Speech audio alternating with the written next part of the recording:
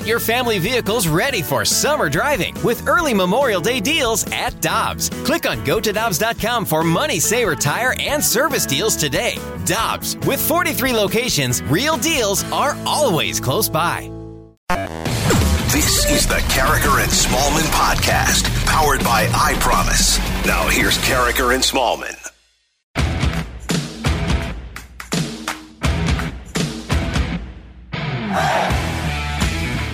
Good morning, everyone, and happy Monday. Great to have you with us on Carragher and Smallman on 101 ESPN at 7 o'clock. Your time check brought to you by Clarkson Jewelers, an officially licensed Rolex jeweler. Michelle Smallman, good morning. How are you doing? I'm doing well, Randy Carragher. How are you? Everything's great. Weekend was good, nice and warm outside. Did you end up going golfing? I did. I played about 24 holes. What's 18, 20, 27 on Saturday, and then played 9 yesterday. Yeah. Ooh, it was hot. Even though yesterday, I don't know if you agree with me on this. 65780, the Air Comfort Service text line. Even though yesterday was like 10 degrees cooler, it seemed hotter yesterday than Saturday to me. I think both days seemed equally as hot. Yeah, I don't mind. It's gotten to that point in St. Louis where it's so hot that anywhere you go or anyone that you speak with, the first thing in the conversation is, wow, it's hot outside. Yeah. And after yesterday, the Cardinals are hot. Yes, they are. Day off. Pick up a win. We'll take a 10-6 win over the Reds. We had some scary moments, no doubt about it.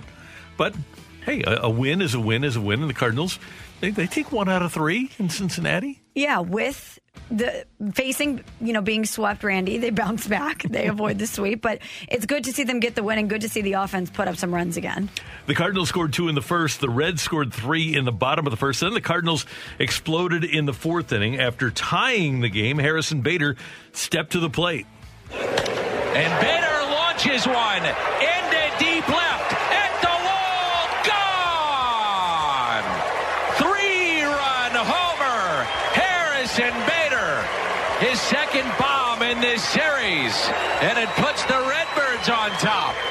And he joined Arenado, O'Neill, and Carlson with home runs for the Cardinals yesterday. How about Harrison Bader? Unreal. He has been red hot for the Cardinals in the second half. Really, since he returned from the IL, he's been unbelievable. Hitting about .350 since he came back, leading the club in RBIs this month, and now his batting average up to .289. The Cardinals actually at some point may have a hitter that's hitting .300 during this season. All right. And who had on their bingo board that it would be Harrison Bader? Yeah, he was not the guy that I was picking, Michelle. I don't think so. But the offense, ever since the Tommy Edman comments, the offense really has, for the most part, come around. Not all the time, but it's a lot better than it was for the month leading up to those comments. Absolutely. You see a lot of guys taking quality at bats. You're certainly seeing the results most of the time. And I wonder what the difference is. I wonder if this, and maybe this week we can talk to Adam Wainwright. He can take us inside the clubhouse a little bit and share with us what the difference is, because you hear guys saying that they're taking better at bats and that the approach is different. But is it what Tommy Edman suggested, where the players just took over control themselves and they're doing their preparation differently? Is it that the messaging from the high-level curriculum of Jeff Albert has finally settled in with the team? I wonder what the difference is, because there certainly has been something that has clicked. One of the things, and it was the same day, it was actually before that game that Edman made the comments after the game. Mike Shildt said, we've gotten too hung up, to paraphrase, too hung up on slugging, and we don't care enough about OPS or on base. Too hung up on slugging, we don't care about on base. They do seem to be taking better at-bats since then and making an effort to try to get on base and not either hit a home run or strike out. Especially the outfield. That's something that we had talked about so much heading into this season, about all the question marks surrounding the guys in the outfield. I don't know about you, Randy, but I feel comfortable saying that this is the Cardinals outfield of the future. I 100% agree. They've had the opportunity to evaluate those three. They've also had the opportunity to evaluate Justin Williams and, to an extent, Austin Dean and maybe Lars Nootbaar. But, yeah, they've got their outfield set. Now, and we thought, okay, get the outfield set and you're going to be good. And you still have, and even though he's been hot lately, and you know that Paul DeJong has the ability, his batting average up to .203. but he's only got a 296 on base. So you wonder now if you sprung another leak because of he and Tommy Edman. It's almost like a whack-a-mole situation. Right. As soon as you think you've got one thing, something else pops up. But that's sports in general, isn't it? It's really rare that you get everything clicking at once, especially in baseball for a long period of time. It's such a long season. But in regards to the outfield, it is nice to have those question marks be exclamation points, not only because it felt like that carousel went on for years where we were wondering about the outfield, but because the Cardinals had dealt so many guys who were potentially going to be pieces from the outfield. They moved on from good players in favor of these three. So to see them thriving and to see them look like they made the right decision there, tip of the cap to the Cardinals, because it seems like they got this one right. And because of the injury history of both O'Neill and Bader, they still need a fourth outfielder. Yes, absolutely. Preferably they can play center field, but at least you have a real good indication now of who your main three are going to be. So the Cardinals are 50-50 after 100 games. They're 8 games behind the Brewers, and Harrison Bader, is the tension building in the clubhouse a little bit? I mean, I don't know. It's the big leagues. There's tension at all in every corner. It's just a matter of how you respond to it.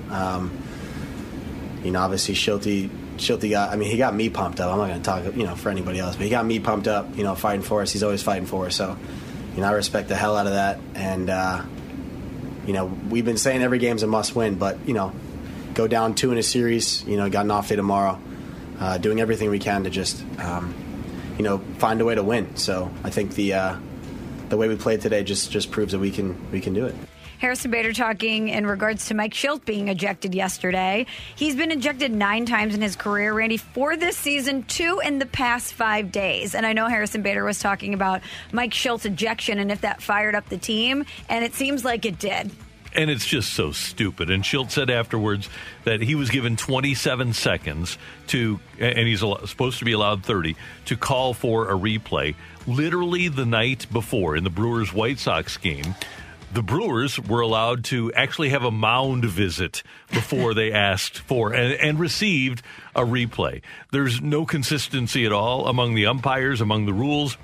And I don't blame Mike Shildt for being upset. At the very least, give him the 30 seconds. But Tony was upset on Saturday night because the Brewers, and they did ultimately get the call right, by the way, but the Brewers were given about 2.5 minutes before they decided that they wanted to see a replay. Yeah, that's absolutely ridiculous. I do not blame Mike Shildt at all for getting upset. I actually love to see that side of Mike Shildt. I love that fiery side. And clearly his players love when he gets fired up and defends them too. But you're right, no consistency. It was absolutely ridiculous. The umpiring in general, a little bit suspect at times during this series. So I don't blame Mike Shildt at all for getting upset.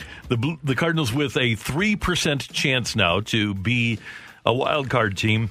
The Braves at 7%, Reds at 12%, Phillies at 17%. So I'm saying that the teams that are in place right now, Giants, Brewers, Mets, Dodgers, Padres, they're all in pretty good shape. The Mets of those teams is the lowest percentage to make the playoffs at 79%. So you think the Cardinals have a chance? 3%. 3%. All right. And here we are at 50-50. Here we are looking at the Cardinals, I should say, at 50-50. And don't you think that's about right? Yeah. Yeah. We thought that they would be better than this. They've dealt with a lot of injuries, a terrible June. They should be better than this.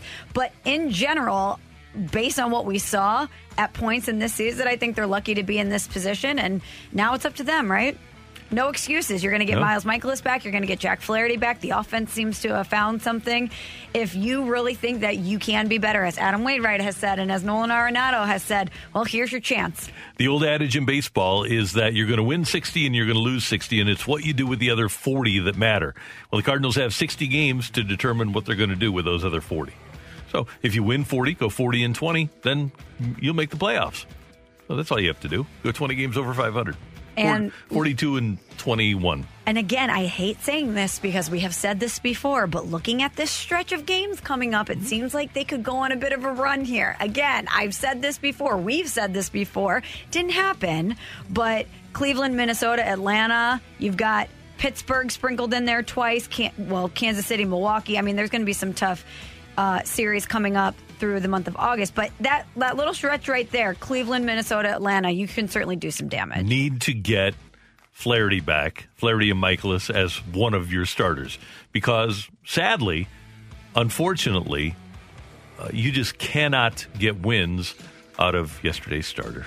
Johan Oviedo. Yeah, he's kind of scuffling. And he can't get you through 5 innings. And even when he's in the position to get the win, something else happens. Yeah. So it's always something. The Blues, we learned Friday afternoon, made a trade. They sent Sammy Blais and a second-round pick to the Rangers in exchange for right-winger Pavel Buchnevich.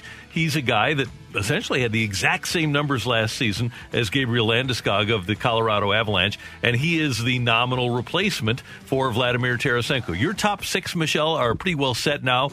You'll have O'Reilly centering Schenn and David Perron, and then you'll have Robert Thomas, who they're going to play at center with Buchnevich and Kyrou. That'll be your top 6.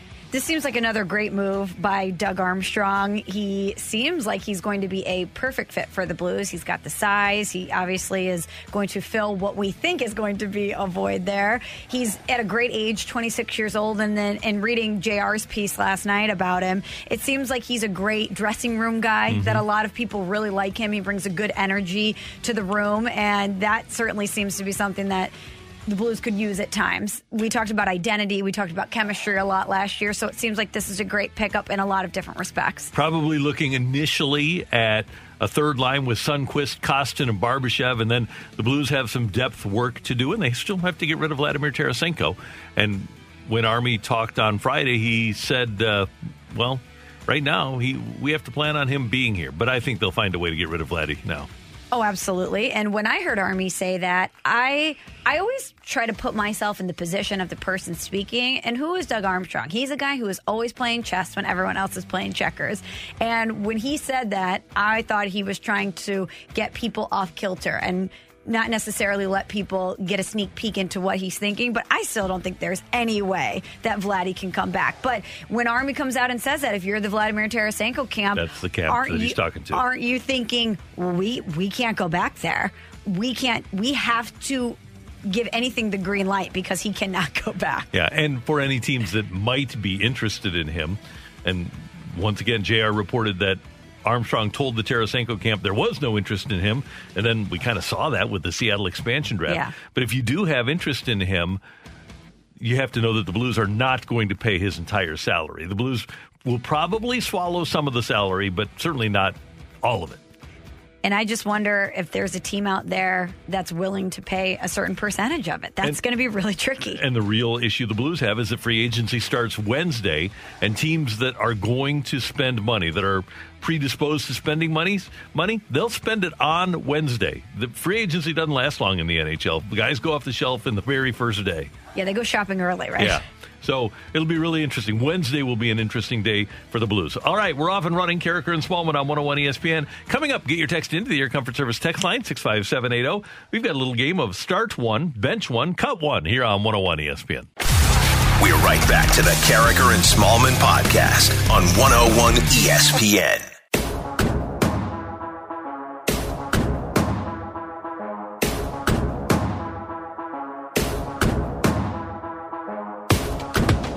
$65780 is our Air Comfort Service text line for Carricker and Smallman. Emily is here, and we want to hear from you for start one, bench one, cut one. Michelle, at this time of year, start one, bench one, cut one. Olympic men's basketball, Olympic swimming, or Olympic gymnastics?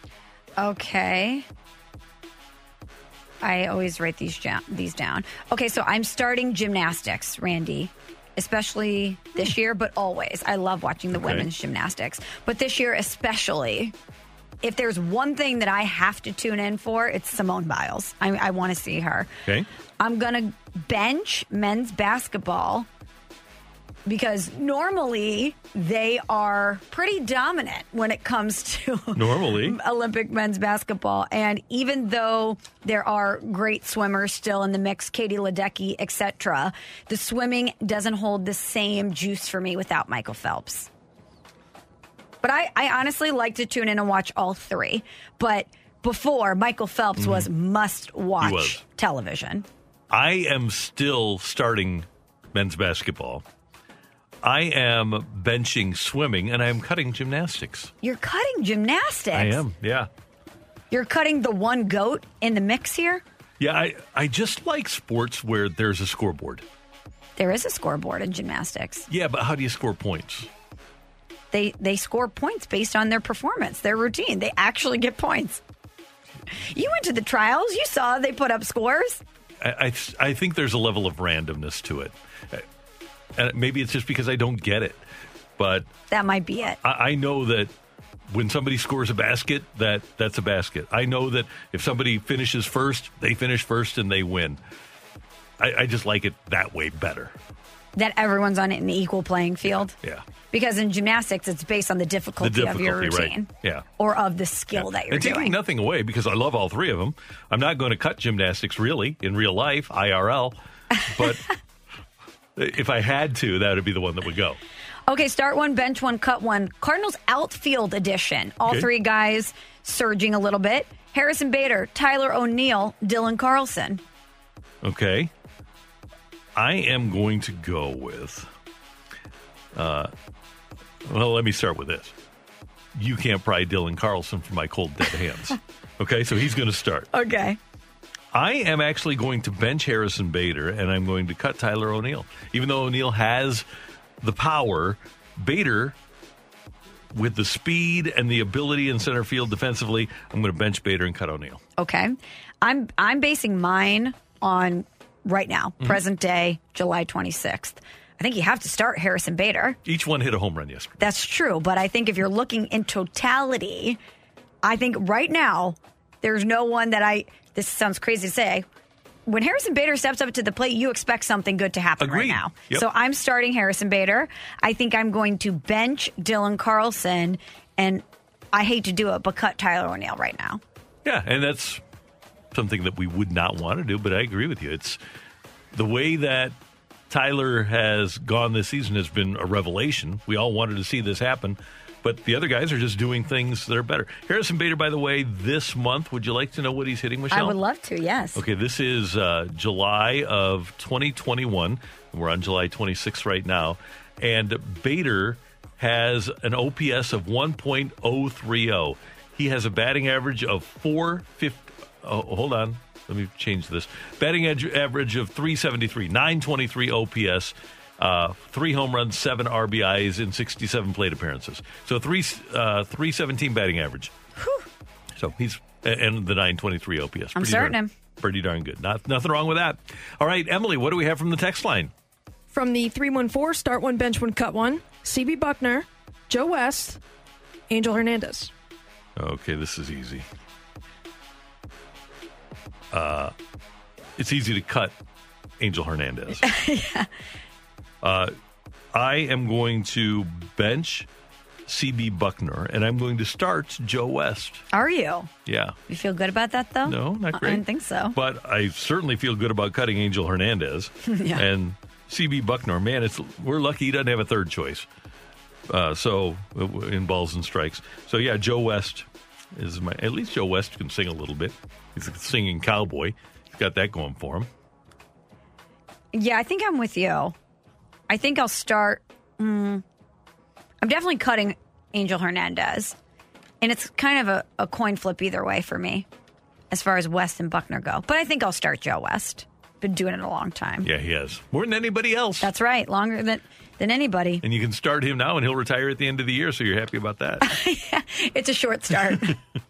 From the 314. Johan Oviedo type start. Oh, Randy. He was in position to get the win 2 starts ago. Yeah, he was. Bullpen imploded. It's sad. He could have had it. It was right there. Right there. That one time. From the 314, start one, bench one, cut one. The Cubs, the Cowboys, the Rams. Well, we know who we're cutting. The Rams are cut. Yeah, I'm starting the Cubs. I'm starting the Cubs, too. I'm benching the Cowboys. I'm cutting the Rams. And here's why. I've never been to a Cowboys game, but that stadium, while magnificent, I've been told is a little impersonal because it's so grand. Mm-hmm. And when you go to Wrigley Field, even though they have the monstrosity that is now the scoreboard and they have the whole deal with Starbucks and whatever there, it's been modernized a bit. It still has an intimate feel. And I've never had a bad time at Wrigley Field, so I'm going to start the Cubs. Not only am I going to start the Cubs, Michelle, I'm benching the Cowboys with the idea that I'm cutting them the next day, and then I'm cutting the Rams today. I'm also choosing the Cubs because one of those three has won in the past handful of years. This is true. And it is the Chicago Cubs. Yeah. From the 636, start one, bench one, cut one. The Stones, The Who, The Beatles. Ooh. Oh, this is easy. I'm starting the Beatles. I'm benching the Stones. I'm cutting the Who. Sorry, Who. But the Beatles, perhaps the most transcendent band of all time. The Rolling Stones, incredible. We went through the catalog on Friday. And although the Who is great, I just don't think in totality that the full catalog matches the first two. Now, I'm surprised, A, that you have such a great knowledge of these three bands, so I'm proud of you. Love classic rock. Okay, good. It is very classic. I'm doing the exact same thing. I am starting the Beatles as well. I am benching the Stones, and I am cutting the Who. Okay, I've got two that are kind of similar, but I want to hear from both of you guys on those. Okay, got it. From the 314, start one, bench one, cut one. Funnel cakes, T-Ravs, Randy's carrot cake. Really quickly, I did, in fact, Randy, I just had to Google it to make sure I had the name correctly. When I was in England in college, went to the Cavern Club, which is where the Beatles got started in Liverpool. Went on the Really? full Beatles tour in Liverpool. Oh, how cool is that? It was amazing. Love the Beatles. Love the Beatles. I have Beatles songs in my phone here. What's your favorite Beatles song? Probably Paperback Writer. Paperback Writer. Hey Jude is okay. That's kind of the It's classic. okay. Yeah. Incredible. The Long and Winding Road. Love it. Well, good. Strawberry Okay. Fields Forever. Classic. I am going to I'm going to start my carrot cake. I am going to bench T-Ravs, and I am going to cut funnel cake. Okay, so it's Randy's carrot cake, funnel cake, and T-Ravs? Yes. Should have thrown gooey butter cake in the mix or We may something later. equally as sweet. There's another one coming. Okay. Well, I'm cutting T-Ravs just because the other two are sweet. I'm going to start Randy's carrot cake and I'm benching funnel cake. But if it was gooey butter cake, we'd have a different conversation. Yeah, that's the exact same play.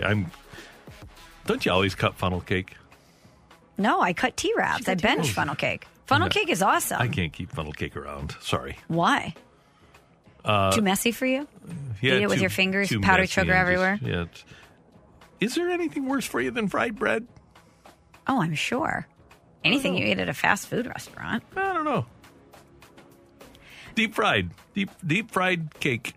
Well, you do realize that toasted raviolis are in fact fried as well. But then they've got some healthy protein in them. Heart healthy Yeah. ground beef. Or spinach artichoke toasted rav. But you do realize that it's in a bread casing and also fried. So it does have fried bread on it. This is true. Just not as much. It's smaller. But it's not cake, Michelle. True. Thank you, Emily. Appreciate that. Okay, so there's another one from the 618 that is start one, bench one, cut one. Apple pie, gooey butter cake, Randy's carrot cake. I still have to start Randy's carrot cake. I think Thank I'm going you. to bench gooey butter cake and I'm cutting apple pie, which at times can be overrated. It can. Because it doesn't say apple pie with a caramel drizzle and a scoop of ice cream. We're just talking the foundation of apple pie. I make a pretty mean apple pie, but I don't make it at this time of year. I will make a carrot cake at this time of year. I will eat a Schnucks gooey butter cake at this time of year, which gets my benching. And I'm with you. Reluctantly, I'm going to cut apple pie. I love that you think apple pie is seasonal. Is that only fall for you? Yeah, it is. Yeah, I'm not a warm weather apple pie person at all. Oh, interesting. But once we get to September, October, November, December, I'll do apple pie, yeah. Okay. And maybe that's because of the apple season at Eckert's. Oh, good call. Eckert's is the best. Yeah. From the 314, start one, bench one, cut one. Arenado's defense, Bader's defense, Yachty's defense. Oh, gosh. Okay, well, I'm going to... Yachty's defense now are in his prime. I was just going to say, is this currently or is this... They just- did not specify. Okay. Okay, well, then I'm going to start Yachty's. I'm going to just say it's the entire body of work. Okay. I'm going to start Yachty's. I'm going to bench Arenado's, and I'm going to cut Bader's I'm defense. going to do the same thing. We have seen, as great as Arenado has been, we have a recency bias, but Scott Rowland was right there with Arenado. We have seen better defense in center field than Harrison Bader because we had Jim Edmonds on our team. And we have never seen, all due respect to Mike Matheny, we've never seen better defense than what Yadi has provided behind the plate. Unbelievable. From the 314 Start One, Bench One, Cut One Cards Trade Deadline Edition. Okay. A relief pitcher, a starting pitcher, or a bat. Okay. I am going to start a starting pitcher. I'm going to bench a relief pitcher, and I'm cutting a bat. Yeah, the bat I liked got traded yesterday. Oh, I saw that. Adam Frazier. Yeah. He would have been, that would have been nice. And Rich Hill, too. Yeah, now that we have apples to apples and we can't, there are people we complain about the Cardinals not getting. We can complain about not getting Rich Hill or Adam Frazier. That being said, I'm going to start the starting pitcher that I would prefer to have. I'm going to bench the relief pitcher because the Cardinal bullpen still has some guys that you don't want to see in the game. And then I am with you, Michelle. I am going to cut the bat, which is something that at the end of June we never would have dreamed we would say. But baseball is a long season, and there are ebbs and flows. And now the bats look like they're the least problem on the team.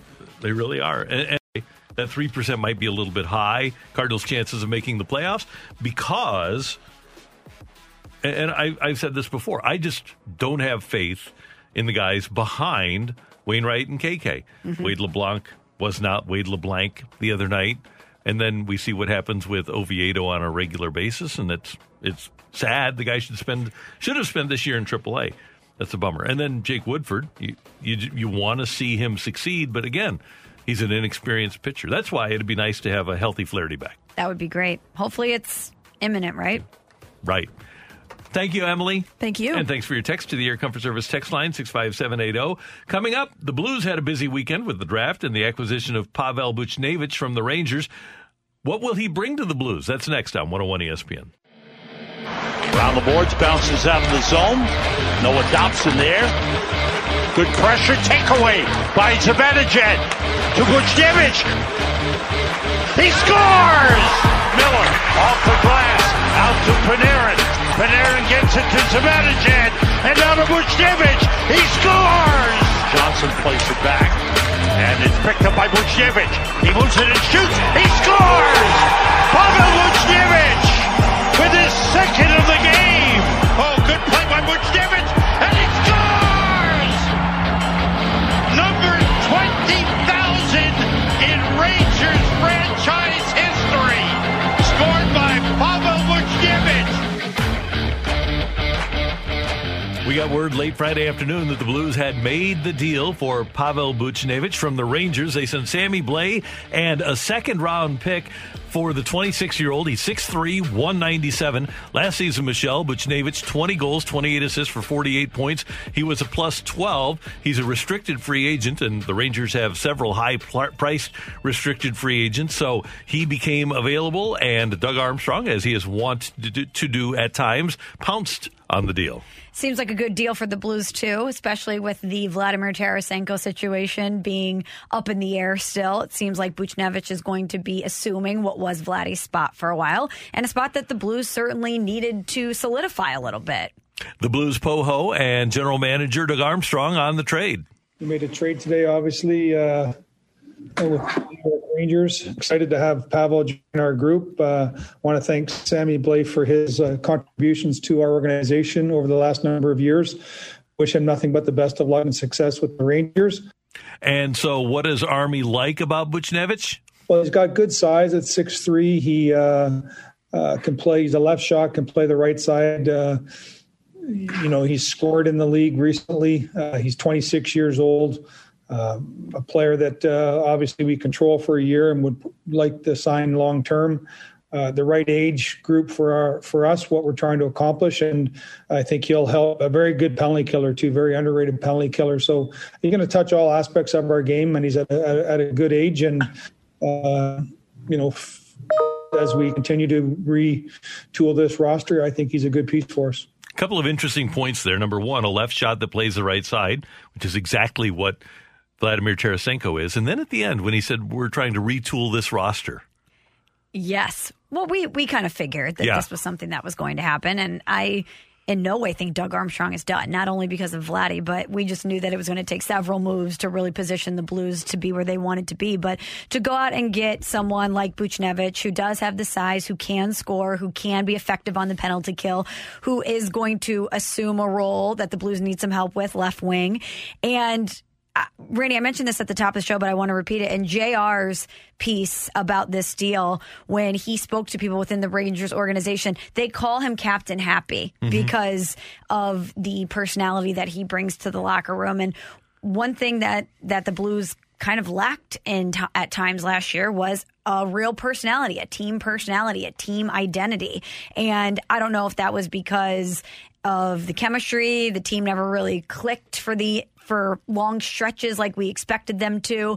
If it was the fact that the schedule was still a little weird, and when they would travel places, they couldn't really bond in the way that they wanted to when there's restrictions, especially out on the West Coast. But either way, I think that he's going to be a welcome addition to this team in so many ways. And you think now about where the Blues are in terms of top six forwards with O'Reilly, Perron, and Braden Shen, and then Robert Thomas, who they want to play at center. They're going to move Shen off of center, and he's going to play wing. So you're going to have Thomas, Buchnevich, and Jordan Kyrou. So, Doug Armstrong, where does this leave your negotiations with Jaden Schwartz and Mike Hoffman? Well, we'd certainly like to stay in contact with those guys, but as in a flat cap, every dollar is allocated, and we have an understanding of what an arbitration case might look like for Pavel, and hopefully we get a longer-term deal done, and that's obviously going to increase that number, not decrease that number. So it does affect it for sure. There's no getting around it. That in a cap system and a flat cap system,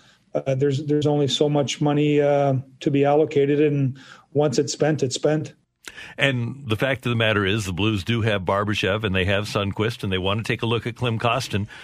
Unless Hoffman or Bozak or Schwartz are willing to come back on a real budget deal. When I look at where the Blues are with restricted free agents, I have to believe that those guys are gone, all three of them.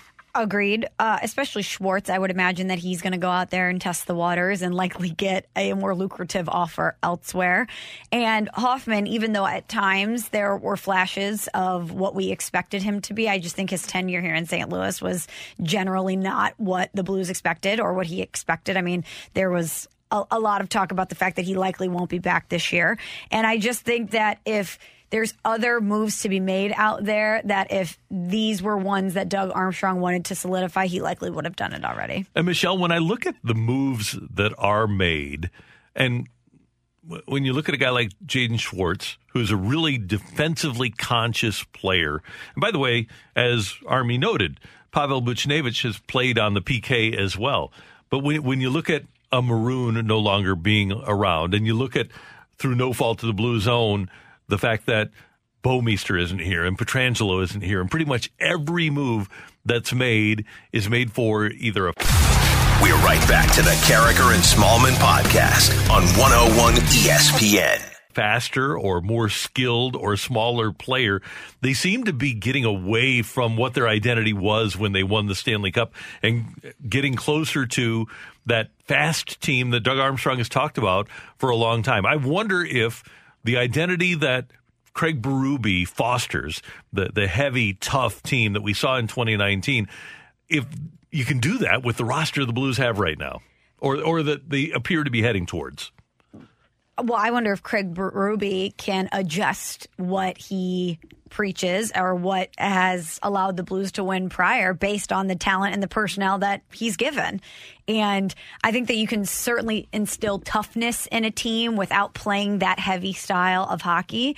And I would imagine that he's not going to try to force a square peg into a round hole. If he's looking at the personnel that he has and he doesn't think that they're capable of playing the way that the Blues played in the past, he's going to, I would imagine most coaches would, try to extract the best out of them based on their skill set. One of the things that made Joel Quenneville good, and this goes to exactly what you just talked about, one of the things that made Q really good is that for the particular skill of a line, he would let them play that way. Now, you can still come in waves, but the style of play of Kyrou, Thomas, Buchnevich is going to be different than the style of play of O'Reilly, Shen, Perron. That's just logical when you watch the players play, right? Sure. And I think that's one of the things that the Blues have to do is that they have to understand that different players are going to play different ways.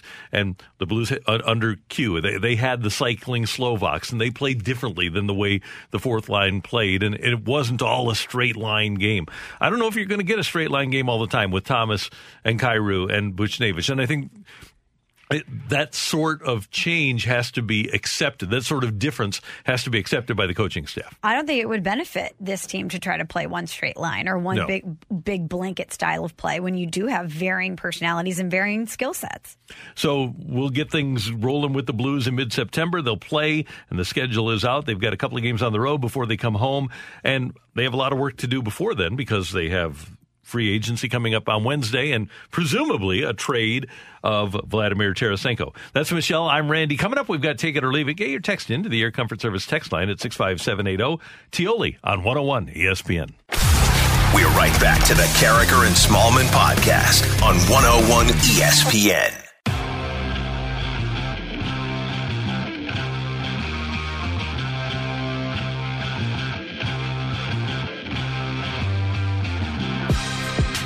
It is 8:04 in St. Louis. Your time check brought to you by Clarkson Jewelers, an officially licensed Rolex jeweler. Michelle Smallman, Randy Carragher. Great to have you with us on 101 ESPN, especially on a day, Michelle, after the Cardinals beat the Reds 10-6. You know, the Reds had come in here and won 4 in a row, and then they won 2 there. So the Cardinals snap a 6-game losing streak against Cincinnati. I was worried about Joey Votto going off again and talking about the Cardinals, talking smack to the Cardinals.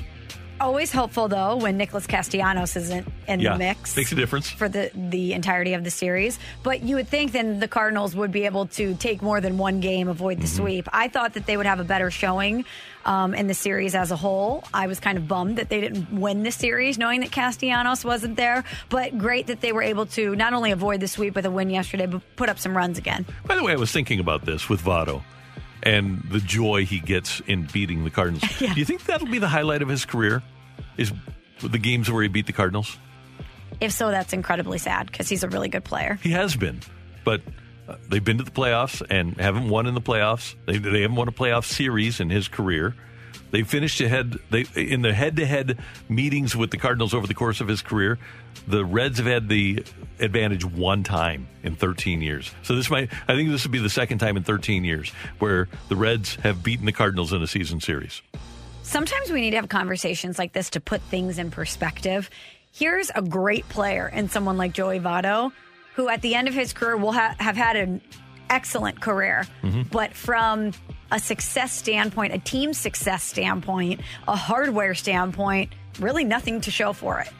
No. And when you come to a place like the Cardinals, like I imagine this is why Nolan Arenado really wanted to come here, because you can be a great player in so many organizations that can be in the mix at times, can have seasons that are good seasons, but there's very few franchises that have had the postseason success or are always in a position to potentially have postseason success like the Cardinals.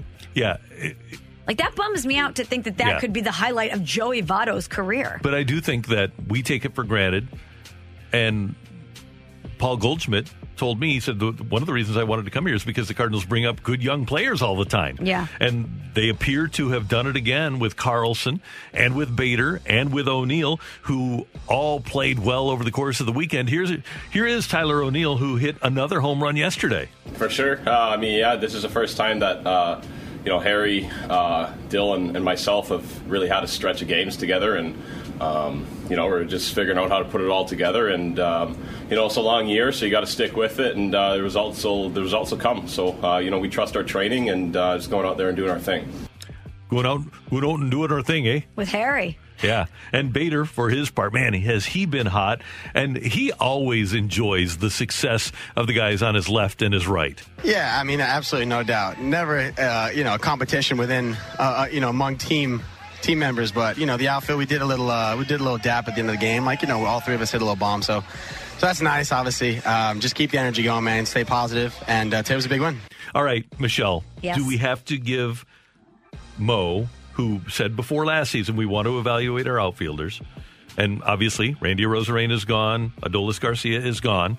But now when you see the way that these guys have performed since they've been healthy, since the break, do you have to give the Cardinals some credit for keeping specifically these three guys? As of right now, I'm going to give half credit because I would like to see a bigger sample size of it. Yes, when they have been healthy and they've gotten a run together, it does seem like they're clicking. And at least we're seeing the potential of what they could be long term, right? Which is something we didn't necessarily see before. We would see it in flashes here or there, but to see all three guys have some success at the same time, at least we're seeing what the Cardinals had told us that they were seeing. So I will give them some credit, but I'm going to need to see it for the next stretch here to close out the season. I'm going to need to see it consistently to really fully buy him. But as I sit here now on July 26th, I do think that this is your outfield of the future. And a big part of it for me is health, because we haven't seen O'Neill or Bader be healthy for an extended stretch yet. Maybe this is what they needed. And, oh, by the way, the Cardinals did say we're evaluating. They didn't say, well, Mo told us on opening day that he thought the outfield would provide impact, which they have over the course of the last couple of weeks. But at the major league level, at least, Williams and Austin Dean have not been very good. And I believe, if I'm not mistaken, all of a sudden Williams is having a pretty decent run for Memphis. But I don't know if he can do it at the major league level. Are you ready to give the front office credit for the outfield? I'll give them more credit than I gave them a month ago, because I was saying, heck, we do our thing every week. And we had the outfield. We could put Grichuk, Pham, Garcia, and Arozarena, and all four of those guys would have started for the Cardinals. We would have found a way to start those guys. I don't think that here a month and a half later we can say that. So on a 1 to 10 scale, a 1 to 10 credit scale, where are we at a 5, 6 right now since things are going well? Or is that too high? Is that grading too high? No, I think because things are going well, and actually because Cardinals guys now have better numbers than Arozarena, I think that you got to go 6. But long term, what's going to happen? I think that's the question. Well, let's break it up piece by piece. Dylan Carlson, we knew was young. It would take him a little bit of time to get that seasoning, but we knew that the raw skill was there. And it seems like getting a run of playing time, we're starting to see that a little bit more from him. I think if we're looking at all three of these guys, he was the one that provided the least amount of concern for Cardinals fans because of his age and because of his playing time. Tyler O'Neill, the health had been an issue, but we always knew that the power was there. He won a Gold Glove last year. We knew that he was going to be more than serviceable for you if he could stay healthy and if he could provide that power for you on a more consistent basis. Harrison Bader was the big question mark. Mm-hmm. I think a lot of people knew he had elite defensive skills, but they didn't know if he would ever be able to put it together offensively. And he is showing that not only is he capable of it, but when he's going like this, he's a major X factor for the team. And somebody, whether it's him or somebody from the outside or Jeff Albert or somebody on the Cardinals staff, somebody has convinced him that not swinging for the fences every time you swing the bat is a good thing. And he's actually getting his bat on the ball, and right now hitting .289 and leading the Cardinals in batting average. Not only are the Cardinals providing offense, but Mike Shildt is watching them play great defense every day, too. I mean, listen, you think about some of the plays to end games and plays to start games. O'Neill made a play over in Los Angeles to end the game. Carlson made a play over in San Francisco to end the game. Harrison robbed Contreras to almost start the game. Robbed him of a two-run homer. Dylan sliding catch over in the LA series. Dylan a couple sliding catches in the San Francisco series. O'Neill's been sliding and diving and catching baseballs. Harrison, same thing. Carlson makes a big-time throw to keep the game tied on Friday night. So, these guys are talented kids, man. They're good players. They can, as Gary LaRocque would say, and this is the key to it, how many different ways can we beat the other team? And those three guys can beat them in virtually every category. And that's what winning players do. And just because they have tools, they now have their tools are playable on every facet of the game, and it's fun to watch. They're good players. And again, this is a 1 month, 6 week snapshot that we're looking at. Mm-hmm. You need to see this over the course of time, and you hope that what we're seeing now is the real thing. But the last several weeks, at least, have been fun. Isn't it funny to think that Harrison Bader at 27 is the elder statesman of the group, too? So if the Cardinals are right with this group, you could be looking at an outfield that you have for a few years. Yeah. Yesterday was the anniversary of Harrison Bader's Major League debut. 4 years in the majors for Harrison Bader as of yesterday. And the Cardinals win at 10-6, off day in Cleveland today, and then take on the Indians/Guardians for a couple of games tomorrow and Wednesday. It's going to take a while to get used to calling them the Guardians. I think so, yeah. And, well, at least they never had the Cleveland baseball team. That's true. So I like the Guardians. I think it's a strong name. Yeah, and especially, did you see why? Because they've got statues that guard the city. I think it's great. It was a smart move on their part.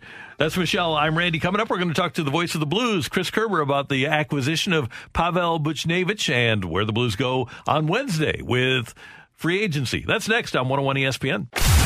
We're right back to the Carricker and Smallman podcast on 101 ESPN.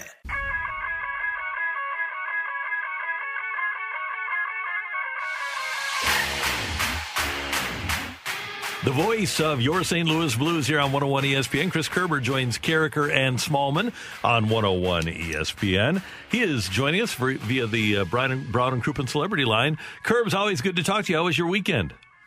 It was awesome. How about you guys? Everything was good, nice and warm. Not quite hockey weather, but we were thinking hockey from Friday afternoon on when the Blues acquired Pavel Buchnevich from the Rangers. What was your initial thought? What do you think? You know what? I thought it was just another great Doug Armstrong move. Found a team that needed to make some adjustments, and he upgraded his team with the move. And that's what he's really done ever since one of his very early trades for Matt D'Agostini. You know, when he took a young prospect that hadn't started to make it yet and got an NHL player. What Doug Armstrong did here is he eliminated again another question mark and brought in a little more certainty. And in other words, you were hoping Sammy Blais last year would take some real strides and some steps forward. And at times it looked like he did. He could play in the top six. And then other times he'd fall out of favor with the coach and be a healthy scratch. Pavel Buchnevich isn't going to do that. This guy can be a perennial 20-goal scorer, if not bigger. You know, and in checking in with Joe Micheletti on him, you know, high-end skilled guy, great guy in the locker room, works hard, you know, has just been finding a little more consistency lately, and that's been, the key. Well, Doug upgraded that spot. Now, this is a guy that's played on the right wing, so he's got to figure out who eventually is going to play on the left. But again, an upgrade for Doug Armstrong. I love the move. Kerbs, how do you think this Buchnevich move affects guys like Schwartz and Hoffman? Well, obviously it starts to eat some of the cap, you know. But I'm starting to look around at who's the free agents and what they are. And honestly, Jaden Schwartz, I think, is probably one of the best ones out there. You know, to be honest with you. And so it affects it in terms of there's less cap. It doesn't change the fact that the Blues need some left wing help, in my opinion. And I still think from a free agent standpoint or another trade, they're going to go out and add another defenseman at some point in time.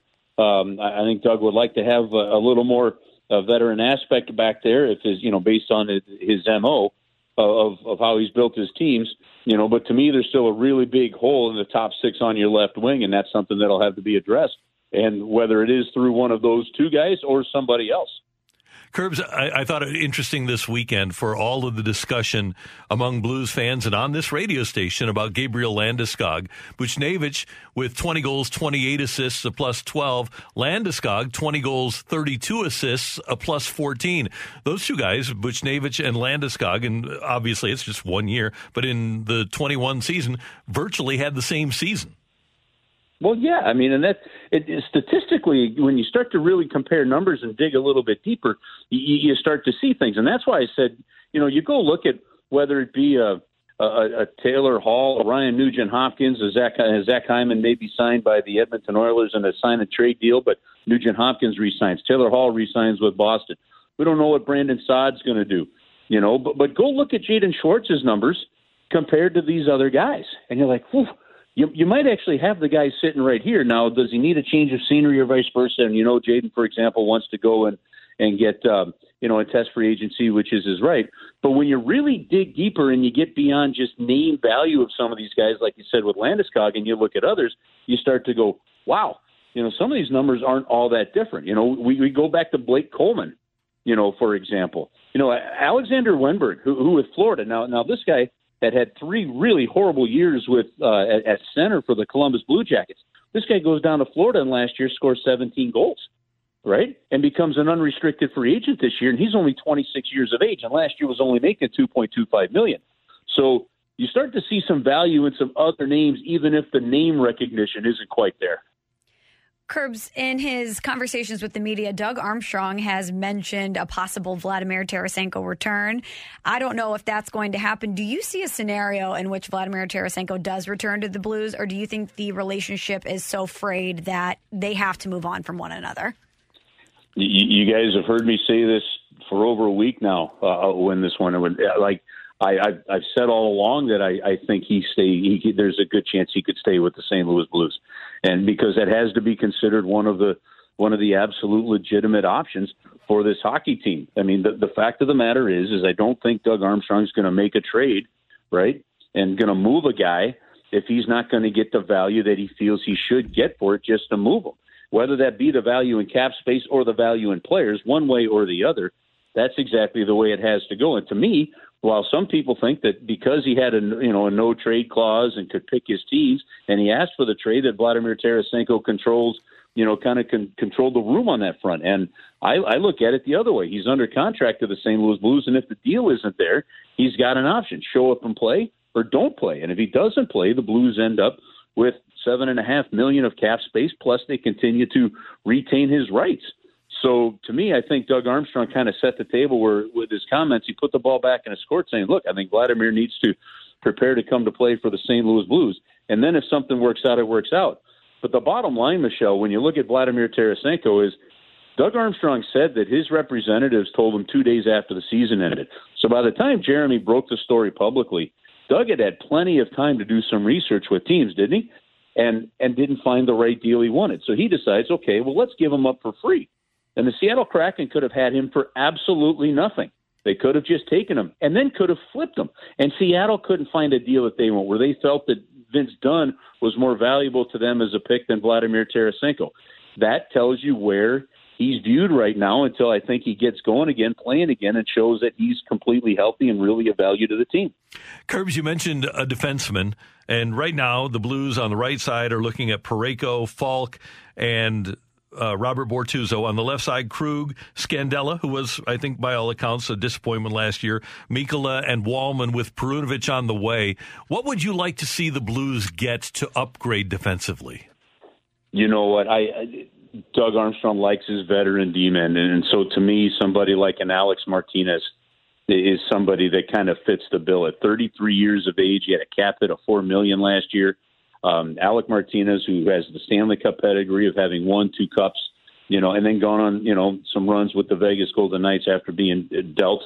To me, that's the kind of player that you could bring in. And he still picked up, 33 points or something like that last year. So to me, there's a veteran aspect. Because you have guys like Krug and Falk under contract, and that Parayko's contract's coming up, I don't see the Blues being a player for a Dougie Hamilton kind of thing. But whether you can get in for a good price on a Tyson Barrie or a Brandon Montour, who just kind of more of a heavy physical defenseman at 27 years of age and a cap hit last year under $4 million. Somebody like that to play that Carl Gunnarsson role that the Blues had for a good number of years with Boom Boom there. That to me, that's the type of player that you're probably looking for. And obviously, with the departure of Dunn, that'll give some of the younger guys an opportunity. And Wallman got that opportunity last year. I think we kind of have a tendency to forget about him because he's not a big name, but he's a guy that, by all accounts, the Blues like and has a chance to ascend as well. Well, and sometimes when you look at a guy, you wonder why he doesn't speed up the development a little bit. But I like to go back to the example of Bryce Salvador in the early 2000s, and a guy that spent a solid 4 years in the minors and then came in, and then look at the career that he had in the National Hockey League, right? And Jake Wallman may end up being that. When Vince Dunn couldn't play or didn't play, and they decided to put Jake Wallman in, they started giving him some opportunities, and he started to look really comfortable with that opportunity.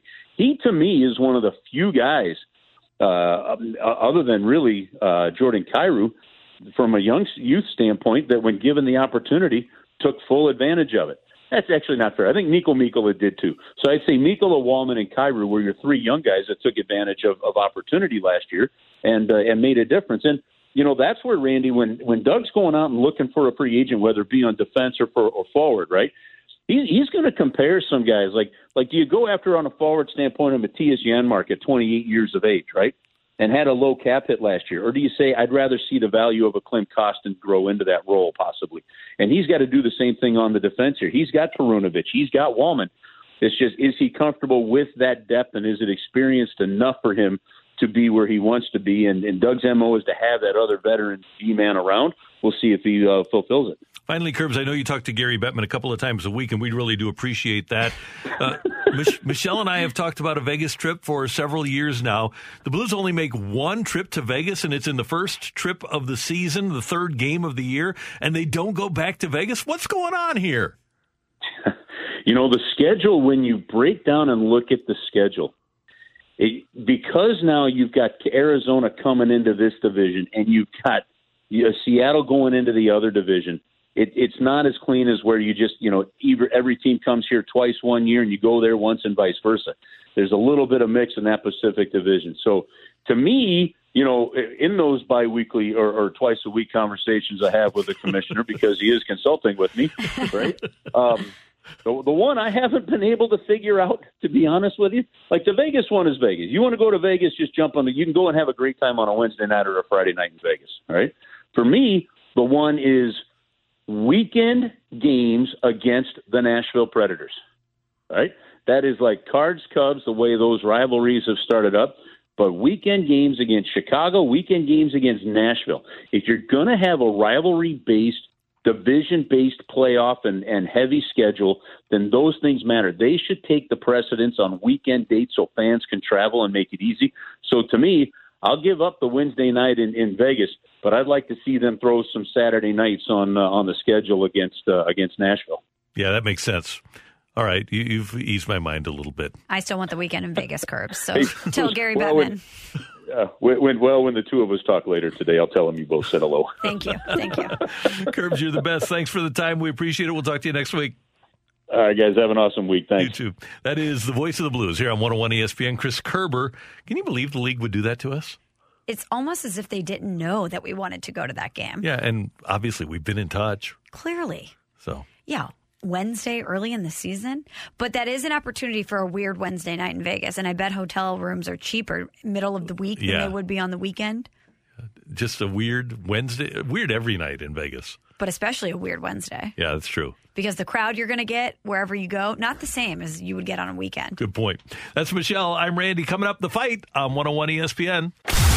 We're right back to the Carragher and Smallman podcast on 101 ESPN. Welcome to The Fight on Carragher and Smallman. In the red corner, Average Joe Listener. And in the blue corner, the undisputed king of morning drive. Please welcome Randy Carragher.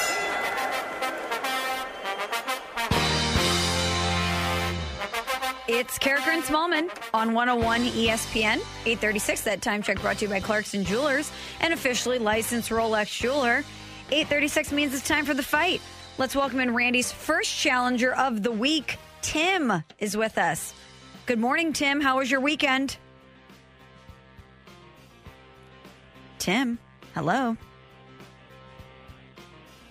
Uh-oh. I think we lost Tim. Emily, is he on the line? Tim, can you hear us? Well, you want to hang up and try him again? I can vamp here for a second while you try to get Tim on the line. Either that or Tim had a terrible weekend. Just didn't want to talk. We are going to try to effort Tim here in a second. I wonder if we should get Randy in here to take his portion of the fight first, because we may need another fighter. I'll let everyone know here in a second, but we may need you to get on the line, 65780, if you want to fight. This doesn't usually happen. Normally people are ready and raring to go. I heard Emily speaking to Tim.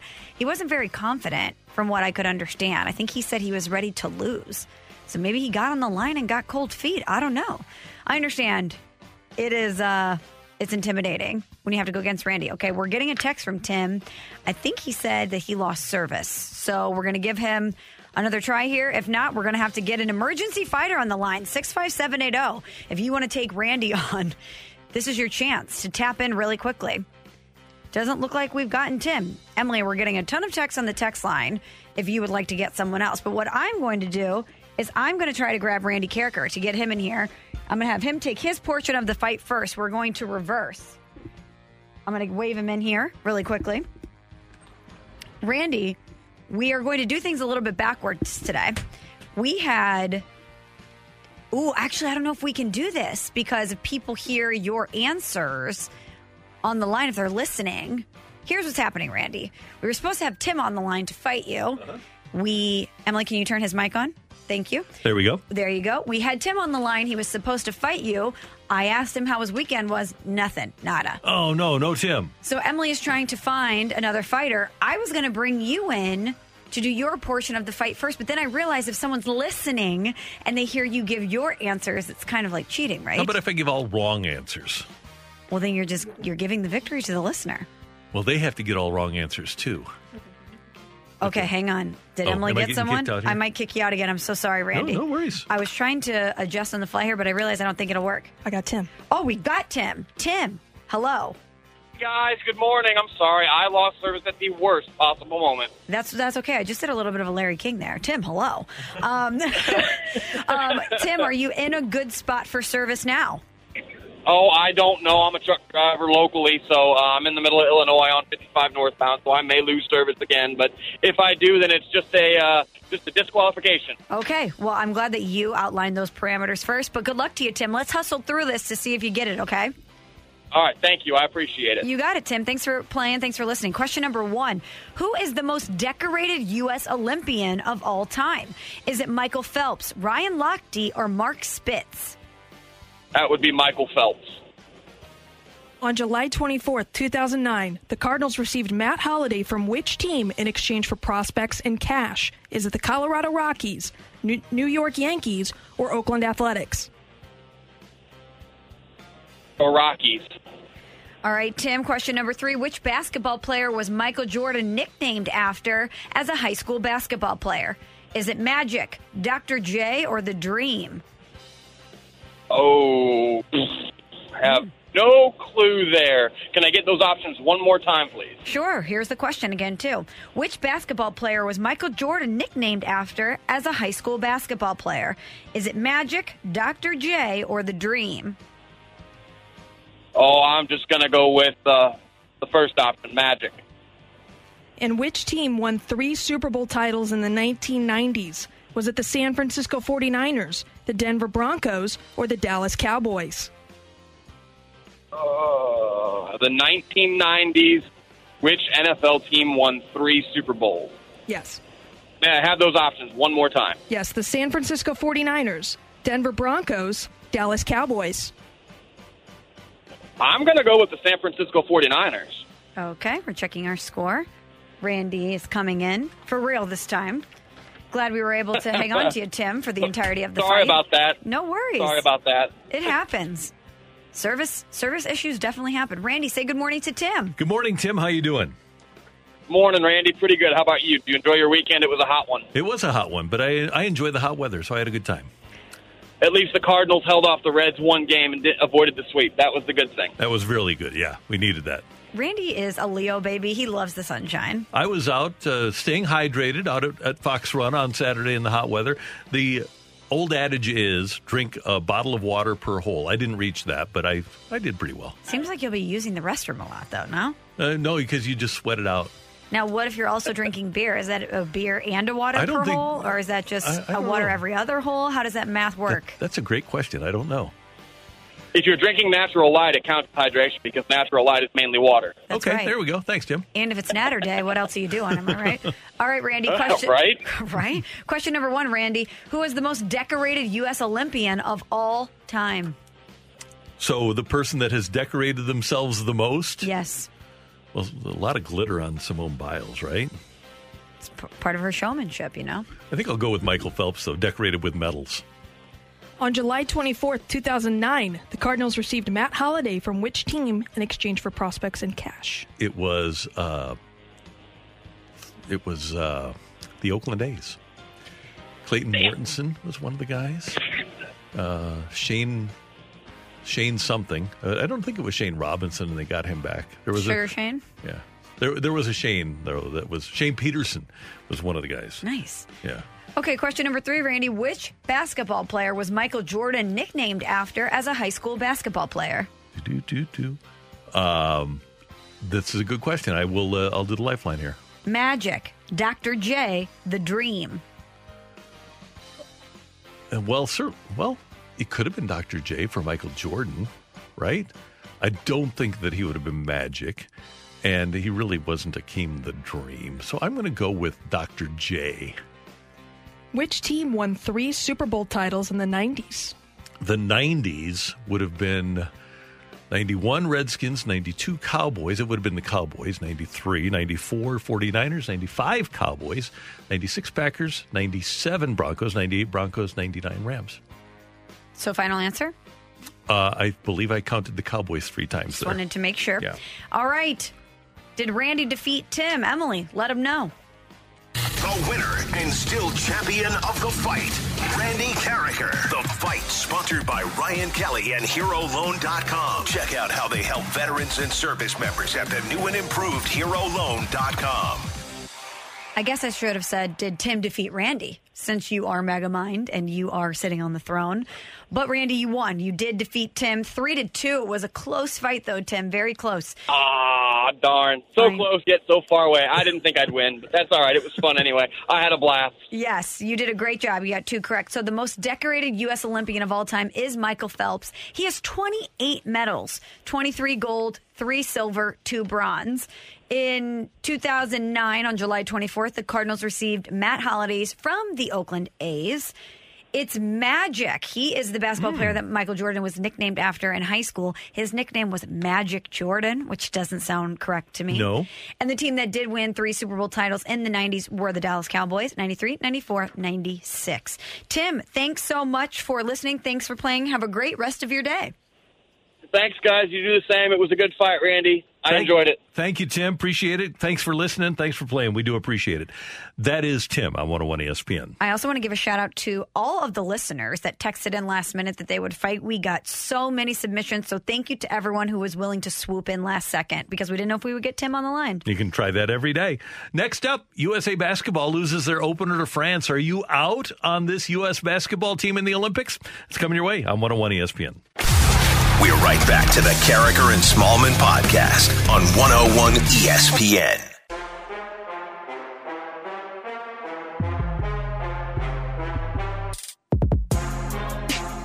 Michelle, I was concerned about the U.S. Olympic team. I told you that I was concerned about their lack of having a big man. And yesterday, they lost to France 83-76.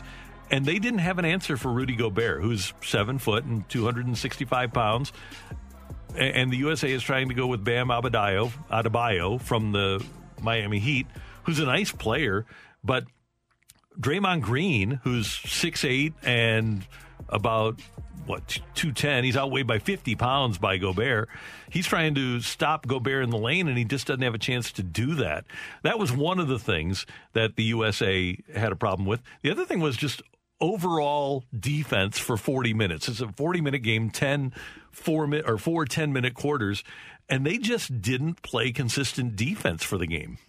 Yeah, we had talked about this prior. You did express those concerns because Team USA is sacrificing size for shooting ability, and they just haven't looked like a gold medal contender. They really haven't. And heading into this, we knew that there would be some teams that might be favored against the U.S. or that certainly could give them fits. Australia was in the mix there. Spain is a team that people certainly talked about. France was a team that a lot of people didn't know if the U.S. would match up against. But Greg Popovich was talking about this after the loss, and he was talking about how the talent gap shrinks every year because basketball is such an international game and that there's a lot of talent all over the world. So it's not just a given that the U.S. is going to show up and dominate in the Olympics anymore, even given the collection of talent they have. But I still think even with sacrificing some size there, that the biggest issue is that this team hasn't gelled yet. And I know that you're going to get some of those guys, Devin Booker, et cetera, who are in the finals, and hopefully they get a little bit more time to get in sync with the team. But this is a team that clearly has not found their rhythm yet. And their best player was Drew Holiday, who came over with Booker and Chris Middleton. And Middleton barely played in the game. He only got 5 minutes and was over 0 for 2 from the floor. But one of the problems here, we hate to say it, is Jason Tatum, who did not play well in the preliminaries, and yesterday was 3 of 9 from the floor, including 1 of 5 from three-point land. That hurt. Overall, the U.S. team was 25 of 69, 36% from the floor, 10 of 32 from three-point land. And then you look at the opposition. The French team hit 46.8% of their field goals, and that's something that concerned ESPN's Tim Legler after the loss. This, in a lot of ways, could be a good thing for them. It could be a wake-up call and make them understand the attention to detail that you have to have. Their defense, the first 6 minutes of the fourth quarter, was really the only sustained spurt of desperation that I saw out of Team USA, and that's when they jumped out and built a big lead. The problem was they couldn't close the deal because they fell in love with the three-point shot down the stretch of this game, and France did a great job executing, getting the ball where they needed to. So they weren't able to close the deal, but I do think they're going to get better each and every day that they are together. So that's the good news for them. Let's see what they can learn from this, because they should feel a sense of embarrassment about this. I don't care who you're playing. If you're Team USA, you're expected to win the gold medal, there should be a sense of embarrassment about the loss, and hopefully that requires them to dig a little bit deeper on both ends of the floor as they go forward.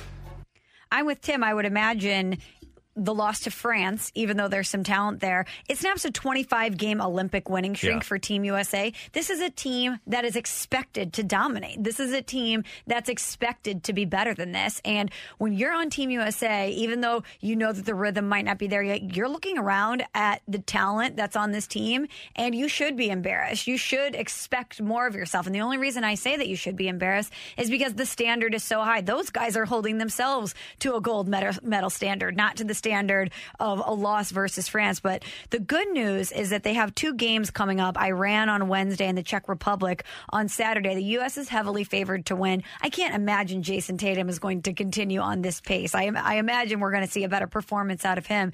So it's good for them to have these 2 games coming up next that they're favored to win, and hopefully they can feast a little bit and start to find themselves a little bit more. And they need to get into a transition game. If they're going to shoot threes, they've got to shoot them in a hurry. And they were taking everything right down to the end of the clock yesterday. They've just got, because they have so many players, make the other team run with you. And especially once you get Booker and Middleton and Holiday conditioned to what you're doing here. And I know it's not typical of a Greg Popovich team, although Steve Kerr is his number 1 assistant. They just need to run because they have more players than anybody else. That's how they can win. If you've got a 7-foot guy, make him run up and down the floor. So how do you feel about this team? Now, yes, you have to put the loss to France in the conversation, but I don't know if it's just a lack of luster around the Olympics as a whole, or if it's just this team, maybe the way they played in some of the exhibition games. But compared to U.S. men's basketball teams of the past, it doesn't seem like people are as hyped up about this team. No, and in my basement, I have a picture with a baby dream team with Jordan and Ewing and Barkley and Bird and Magic. That team they had Christian Laettner as their 12th player. Right. That team had 11 of the top 50 players in the history of the game. You had Chris Mullin. You had David Robinson coming off the bench. You had Stockton and Malone coming off the bench. It was unbelievable. So I'm spoiled by that. Sure. And the Redeem team in 2008 and the teams that had LeBron. This team, for a long time under Mike Krzyzewski, the U.S. was able to get their best player to play. And now what you need, I don't understand how Karl Anthony Towns wasn't even invited. He wasn't even among the 57 that were invited. they need a center, and none of the great centers in the league are American guys. So Anthony Davis not playing hurts, not having Karl Anthony Towns. So I don't feel great about this team because I don't think it's the best that the U.S. has to offer. And LeBron is still the face of the NBA, and I wonder if that plays into this. It absolutely does. LeBron, anything that LeBron does, you're going to get more eyeballs on it, and it's going to be more of a talking point, and it's certainly going to gain more interest. And so I wonder if that's part of the reason that I wonder how much LeBron at the tipping point, I guess I should say, for people caring about the Olympics and caring to watch this Olympic men's basketball team versus just kind of shrugging their shoulders and checking the score the next day. You're totally correct. Because LeBron, he went to the finals 10 straight years. He's a winner. And sure, we've got a couple of Milwaukee Bucks champions, but this is the first time we saw those two guys win a championship. You really don't have that championship pedigree that you had when you had Kobe, that you had when you had Michael, that the U.S. teams have enjoyed ever since they didn't win in 2004. And they need to be able to find that again. And somebody's going to have to assume that role. Hopefully it's Jason Tatum that assumes that role as the alpha. And that's one of the other things that Tim Legler talked about is sometimes it's your turn, sometimes it's the other guy's turn. They need to find an alpha guy where in the fourth quarter, okay, the ball's going to this guy, whoever it is, and maybe it'll wind up being Devin Booker, because yesterday they didn't have that. Yeah, who would be the alpha on this team? Jason Tatum? He should be. He should but be he's the not alpha. He hasn't played well at all for this team. Yeah, you need the pedigree and the play to back it up. And yesterday, after getting in late the evening before, Holiday is the guy that took over, but he shouldn't be the guy that is the alpha on this team. But even Jason Tatum, we love Jason Tatum more than anybody here in St. Louis, but to have him be the alpha, yes, he's one of the best players in the NBA, but he's not an NBA champion. I just don't think it carries the same weight as it does if it's someone like LeBron. Well, that's one of the problems that they have. And maybe Zach LaVine will wind up being that guy. Well, it should be KD, right? It should be Durant. Yeah, it should be Durant. Good call. And yesterday... Yeah, we totally forgot about Durant. Yeah, he was 4 of 12 from the floor because his teammates forgot about him in the stretch run. Well, he fouled out. So he's got to stay out of foul trouble. That's another big issue here. Do you look at Kevin Durant as the alpha? No, I really don't. Well, on this team, he should be, but just ordinarily, no. He certainly wasn't on his championship teams. Steph Curry was the man. Steph Curry right? was the man. That's right. Even though Durant won MVP of the finals both times, I still think Steph Curry was the man on that team. Kevin Durant could be the best player on the floor, but I don't necessarily look at him as the alpha, if that makes sense. But he's going to have to be that guy. And that's something that Kerr and Popovich are going to have to come to grips with, because they're going to have to determine who the guy is at the end of the game. In the last 5 minutes, who's the guy that's going to carry you to victory? Easiest question, who takes the last shot? KD's got to take the last shot. Yes, he does. Even when you have Lillard and Holiday and Booker on your team, and LaVine, KD's got to take the last shot. That's the question that you have to answer. Do you think we need to give this team a name? Because the Dream Team, the Redeem Team, you certainly remember those teams because of the name. Maybe if we give this team a name, people will care more. That might be. We got to come up with something, though. I don't know what it is. 65780, if you have any ideas. What can we name the U.S. men's Olympic basketball team? Yeah, I like the thought process here. That's Michelle. I'm Randy. Coming up next on 101 ESPN, the Blues with a big deal getting Pavel Buchnevich from the Rangers over the weekend. And we want to know what you think of where the Blues are and where they might be headed in free agency. We want your text to the Air Comfort Service text line 65780 on 101 ESPN. We're right back to the Carricker and Smallman podcast on 101 ESPN. Around the boards, bounces out of the zone. Noah Dobson there. Good pressure, takeaway by Zibanejad to Buchnevich. He scores! Miller off the glass, out to Panarin. Panarin gets it to Zibanejad, and now to Buchnevich. He scores! Johnson plays it back, and it's picked up by Buchnevich. He moves it and shoots. He scores! Pavel Buchnevich with his second of the game. Oh, good play by Buchnevich, and he scores! Number 20,000 in Rangers franchise history. Scored by Pavel Buchnevich. 9:04 in St. Louis. Your time check brought to you by Clarkson Jewelers, an officially licensed Rolex jeweler. Pavel Buchnevich has played 301 career games in the NHL, 79 goals, 116 assists, 195 points. And I'm not hearing many people that are upset about the Blues moving Sammy Blais to New York. We haven't heard the outrage yet about Sammy Blais. Well, think about this. It's 9:05. That time check brought to you by Clarkson Jewelers, an officially licensed Rolex jeweler. And we've really even just talked about Sammy Blais. We've talked about Buchnevich a lot. We've talked about Vladimir Tarasenko and what the ramifications of this move could mean for him. We've talked about Jaden Schwartz. We've talked about Mike Hoffman. We haven't even really talked about Sammy Blais so far today. What if Sammy Blais goes off in the playoffs for the Rangers next year? I.e., Randy Arozarena off. Well, what did you get out of Buchnevich during the regular season? That's a good question. Hopefully it was more than what we got out of Matthew Liberatore last season. Different comparisons, because we're going to actually have a player who's going to be playing for the Blues. You're going to see an immediate return on this one. But I get what you're saying, that Sammy Blais, a guy who at one point you definitely had in Sharpie as a guy that was going to be a member of your team moving forward. He was one of these young players that you definitely thought the team was going to have and be part of the foundation. But just this past season, didn't see everything that you wanted from him. And I think most Blues fans think that this is a great move that Doug Armstrong pulled off. And interestingly, we're generally pretty happy that he got the replacement for Vladimir Tarasenko. Exactly. Isn't that funny that for everything that Vladdy has done here, and granted, he did ask for the trade. He's the one that wants out. But people are happy that we have a replacement for that guy. Well, when you know that there's going to be a void somewhere, this kind of reminds me of the immediate reaction last year when you knew Petro likely wasn't coming back and Army made the first move to go out and get Torrey Krug. I think a lot of fan bases like their GM to be proactive rather than reactive, and Doug Armstrong certainly is proactive. He knows likely that last year Petro wasn't going to come back, so what did he do? He was not going to get caught flat-footed. He went out and made a move. Torrey Krug was the next guy on the board for him, and he made it happen. He likely knows that Vladimir Tarasenko is not coming back, so again, is not going to get caught holding the bag. He went out and made this move, and based on what we've seen out of Buchnevich the past season, I think that he's going to give you more production than we've seen out of Vladimir Tarasenko the past few seasons. Well, certainly, yeah. He'll certainly play. You can rely on that. If he scored 20 in 54 games last year, what's he going to do in 82? If he plays 80 games for the Blues, he might be a 30-goal scorer. From the 573, great trade by Army.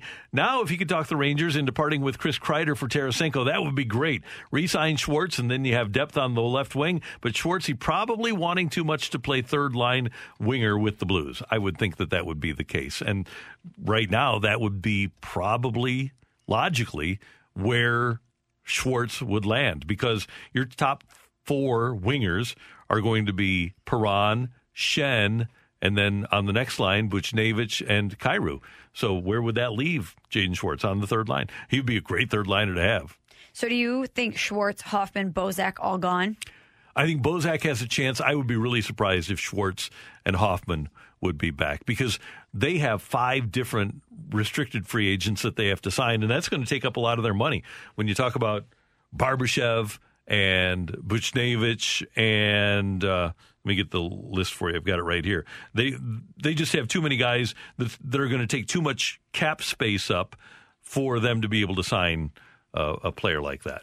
Do you think this move also removes Landeskog from the conversation, or do you think that's still on the table? It depends on how much they can take off the books with the trade of Tarasenko. If they could trade Tarasenko for picks and get that $7.5 million to spend, then I think that would be a possibility. Although my guess is that the Blues probably are more likely to spread that money out and get a defenseman and probably fill in depth on their third and fourth lines. What, on a scale of 1 to 10, we did the scale earlier when we were talking about the Cardinals outfield, the confidence there.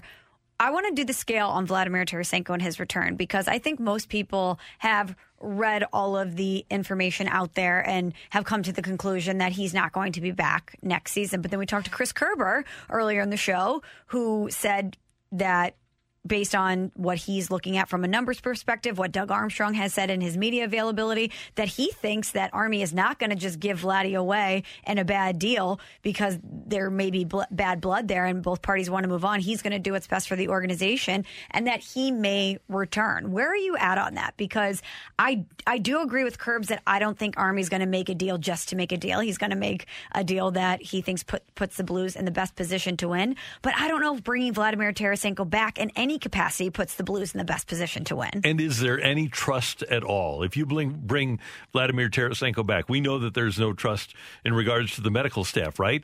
But is there any trust that when Armstrong tells his camp, I can't find a taker for Vladimir Tarasenko, do they really buy that?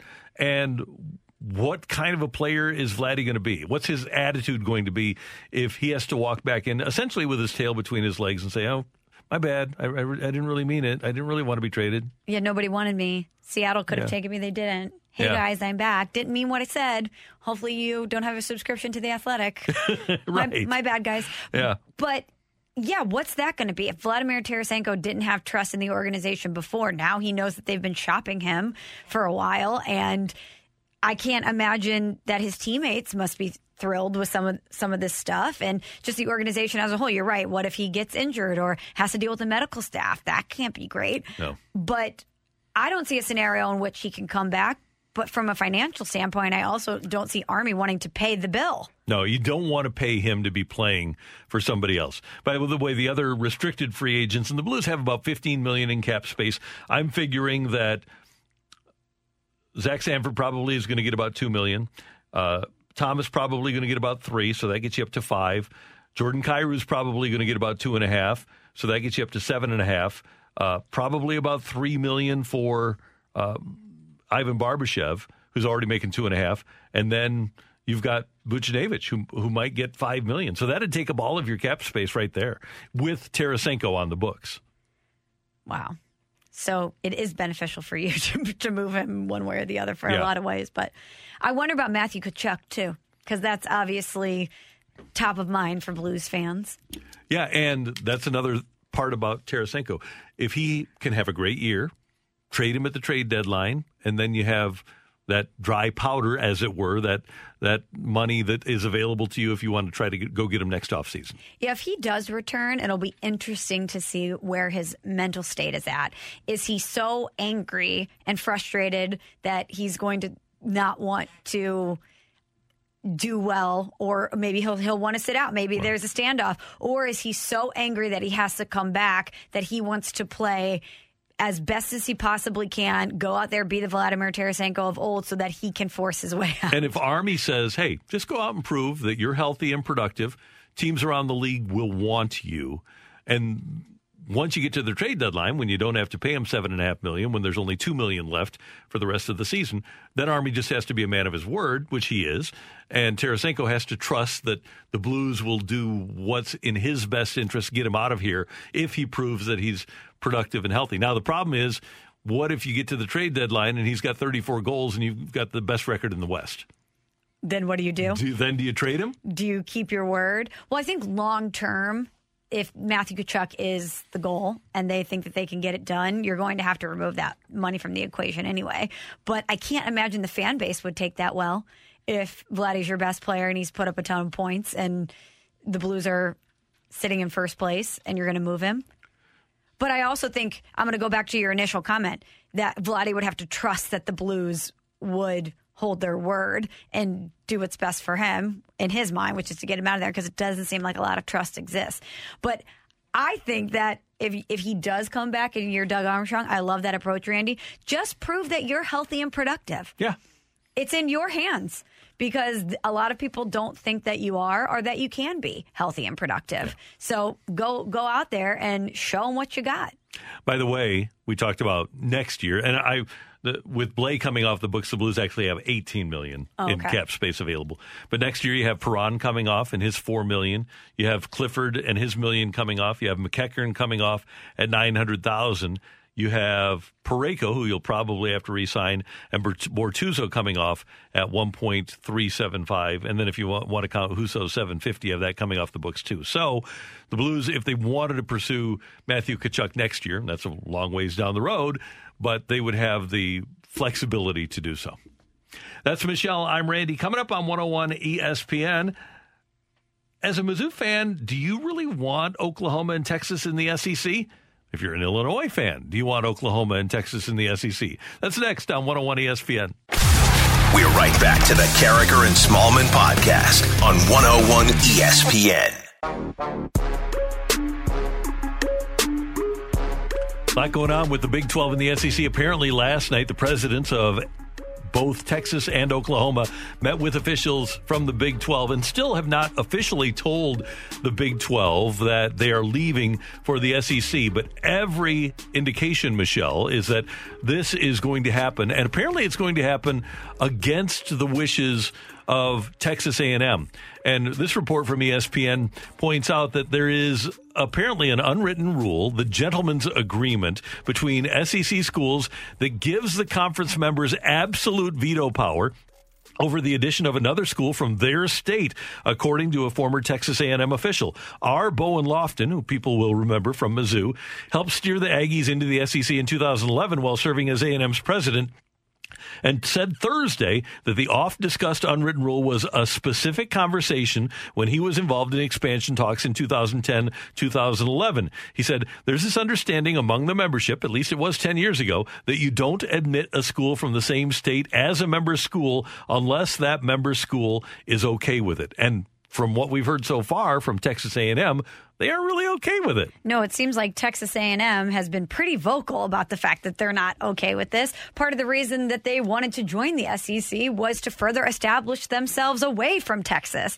So I can't imagine that they are thrilled reading these reports and hearing this news, because it does seem like this is something that's on the fast track to happening. If you just connect the dots here, doesn't this appear to be a great move for ESPN and maybe buy ESPN when you think about the fact that this will destroy the Big 12? Big 12, the only football schools they have are Texas and Oklahoma. All due respect to Iowa State with Matt Campbell and Oklahoma State and Baylor, who's had a good program, but their big blue blood schools are Oklahoma and Texas. So the TV revenue generating power of the Big 12 will be gone. That conference is a Fox conference. You move these schools to the SEC and ESPN, then all of a sudden ESPN has the daytime Big Ten games, and after 11 o'clock in the morning, you've got all the SEC on ESPN and ABC. It just seems like a great move. The entity that seems to benefit the most from this, to me, seems to be ESPN/ABC. And I wonder what that means for the Longhorn Network, if that just dissolves, because that obviously is an ESPN property as well. But I would think if I'm Texas and I'm looking at the big picture here, yes, it's cool to have our own network. But if I'm going to the SEC, you're getting way more eyeballs on you from a national perspective and likely from the SEC network than you're getting on the Longhorn Network anyway. And if that's part of the deal, because I can't imagine other programs within the SEC are going to be cool with Texas having a standalone network, it's beneficial for them, in my opinion, which is kind of ironic that might be something that's taken off the table when it was something that caused a lot of consternation in the Big 12 and was allowed to happen. It's why Mizzou left. Yeah. Because they got money that Mizzou wasn't entitled to, and Mizzou wanted that equality. And the day Mizzou walked into the SEC, they were on equal footing with Auburn and Arkansas and Alabama and Ole Miss and Mississippi State. Everybody got the same amount of money. And I have to believe that if you're Missouri, and it takes 4 schools to vote against this to shoot it down. If the Longhorn Network is going to be there and Texas is still going to get that extra $15 million a year that nobody else is getting, I can't imagine that Mizzou would vote for it. I think there would be a lot of programs voting against it. I don't know why Texas would think that they could pop into the best football league in the country. No disrespect, Big Ten or ACC. But we know that the SEC tends to get more pub than most of the other conferences in college football. But if you're Texas and you're wanting to join the SEC because of the power that the SEC has. I can't imagine that any of the other programs within the SEC, knowing the power that they wield, would allow Texas to come in and still carry that network. So we're looking at this from a wins and losses in football standpoint. Those schools, every school is looking at it from a financial standpoint.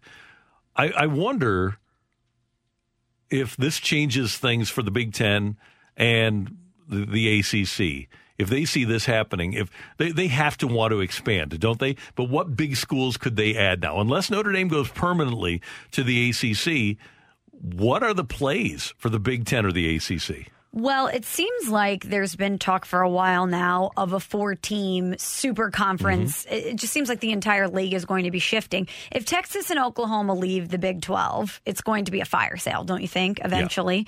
Yeah. Of the Big 12. Of the Big 12, yeah. Yes.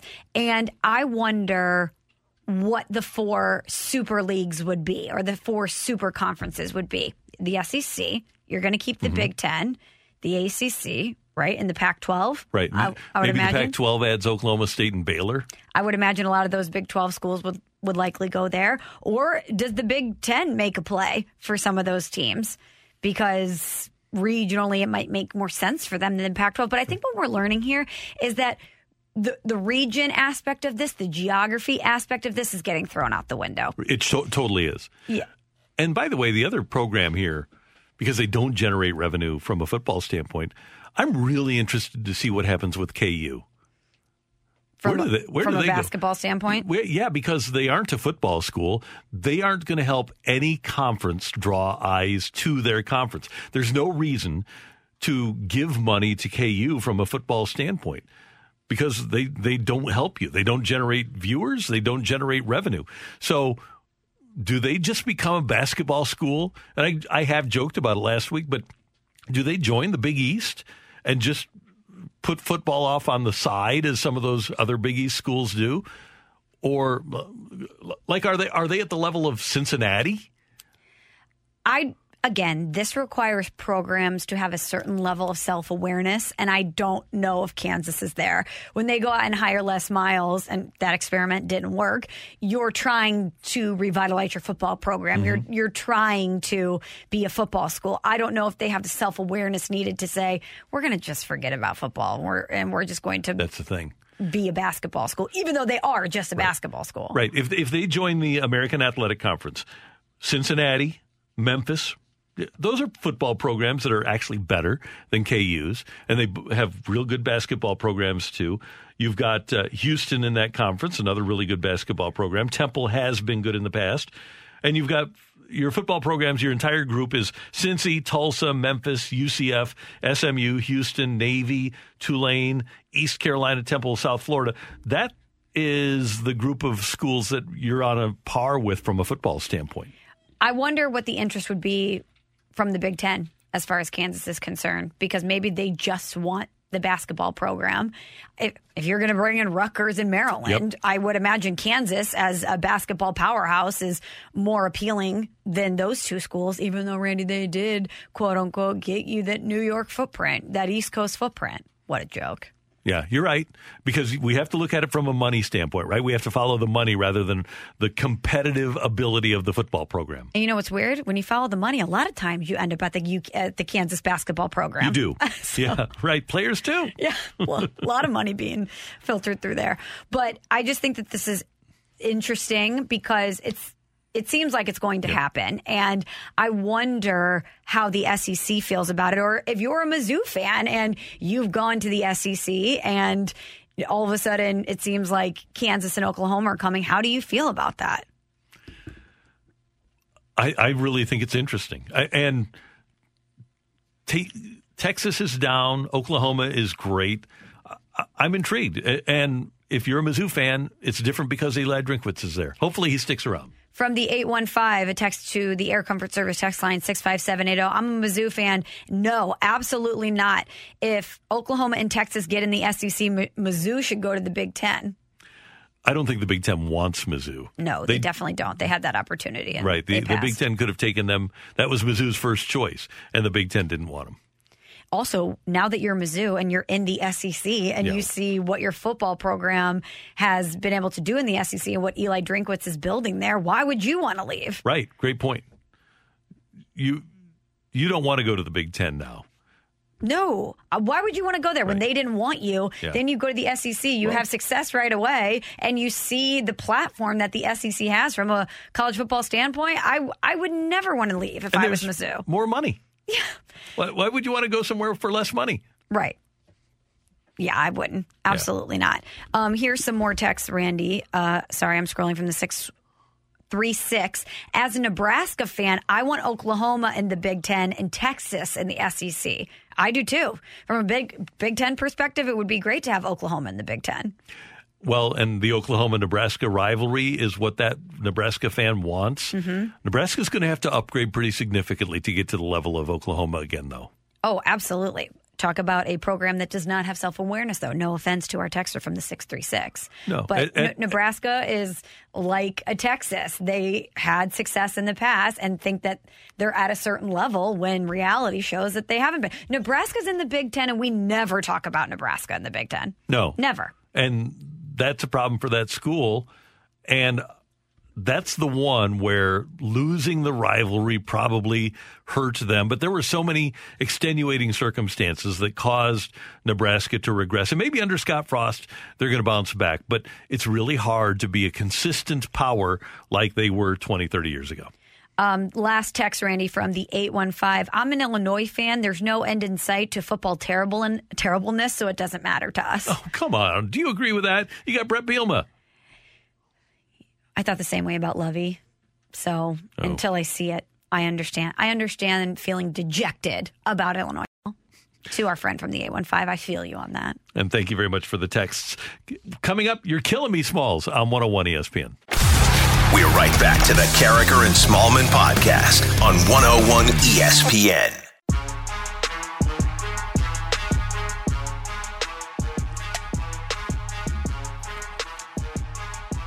Carricker and Smallman on 101 ESPN as we get ready for You're Killing Me, Smalls. We have some more news on the Big 12. Yes, thank you to our teammate Brandon Kiley, who, of course, you can hear on the Danny Mac show with BK and, of course, BK and Ferrario. He sent us this text, some news coming out of college football. Heather Dinich reporting that, well, actually, Texas put out a statement, but she had the tweet. UT and Oklahoma have notified the Big 12 they're not going to be extending their grant of rights beyond 2025, which was something that Heather Dinich had over the weekend, that most people were expecting this to come down, that Texas and Oklahoma weren't intending to extend their existing media rights deal with the Big 12. This expires in June of 2025. And they're supposed to have to wait 18 months to change conferences. I'm guessing it'll be more like 11 months. Well, this is the first, I guess, formal step of them showing their cards that they intend to exit the conference. And, yeah, I don't know if you're the Big 12, even though they're two important schools, do you really want to keep them around that long just to have them in purgatory? You can't move them this year. No, not this year, but next year, yeah. Moving forward. I would think so, yeah. But for the 2022 season, my anticipation would be that Texas and Oklahoma will be part of the SEC West with Missouri and the two Mississippi schools and maybe Vandy. It'll be fun. It'll be great. What a weird and what's the word I'm looking for? Decisive, I guess, off-season for college football with the NIL stuff and now the shifting again of conference and talk of realignment. This has been a really, really impactful past couple weeks. And for all of the realignment we've had over the years, to me, this is the biggest one. Oh, yeah. Because this really makes a conference crumble. The Big 12 doesn't get over this. They can get over losing Colorado and Nebraska and Mizzou and A&M. You don't get over losing your Big Two. Well, Texas always has the money, and even though they have underachieved for a decade, it's still Texas. I would say from a power standpoint, Texas still holds all the cards in the Big 12. They're, again, even though they haven't won in a while, I would imagine they're at the top of that list as far as power dynamics are concerned. And Oklahoma is your most successful college football program. Right. They're the only college football aren't they the only one from the Big 12 that's been in the playoff? I believe they are. Yeah. And they've been in there 3 or 4 times. Right. So you're losing the program with the most money and a lot of the power, and you're losing your best football program. Amazing. You're killing me, Smalls. Okay, Randy, I almost am exhausted talking about this, but I do feel like I need to mention it because we are getting closer to report day. But Aaron Rodgers, of course, stirring it up again over the weekend, but this time with Davante Adams. Both of them posted the same image over the weekend to their Instagram story. It's of Scottie Pippen and Michael Jordan in Bulls uniforms giving one another the fist bump, likely signaling to Packers fans that this is the last dance with the two of them in Green Bay. So is this going to be the last dance, or have we had our last dance? That is the multi-million-dollar question. I don't know. But I took it as it is going to be the last dance, and maybe we will see Aaron Rodgers report, but a lot of other people thinking that this is them saying you've had the last dance already. Isn't social media awesome that these two can team up and have such a cryptic tweet like this? It's very cool. Well, Shailene Woodley, actress, Aaron Rodgers' fiance, she retweeted a Stephen A. Smith video of him on First Take saying that Aaron Rodgers has been underappreciated and not valued in the manner in which he should be in Green Bay. She retweets this. It causes everyone to talk about it. They post this on social media. I wonder if Aaron Rodgers is just sitting at home eating popcorn, enjoying the hell out of this. Oh, absolutely. Right. Yeah.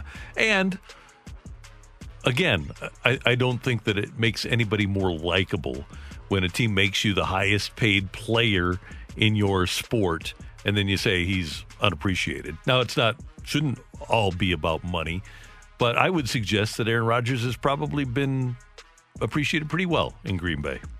Well, I think the fan base is looking at it and saying, we have given you all the adoration in the world. You've been the guy here for a long time. If you don't feel like you've been appreciated and you don't want to be here, I could see a lot of the fans saying, good riddance to you. Sit at home and eat your popcorn.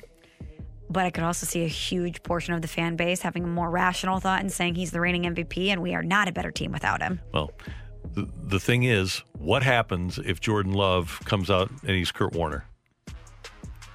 What if? That would be incredible. Do you think that's likely to happen? I didn't think it was likely for Kurt Warner to happen. Yeah, that's a good point.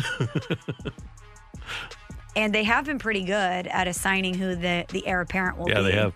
But based on what you've seen out of Jordan Love so far. Haven't seen anything. Well, in camp and stuff, the reports that we've been getting, it doesn't look like he's ready quite yet. Yeah. But you never know. But I'm sure there's a lot of Packers fans that don't want to find out, at least not right now. You're killing me, Smalls. LeBron, Randy, we need to call him king, but also call him billionaire.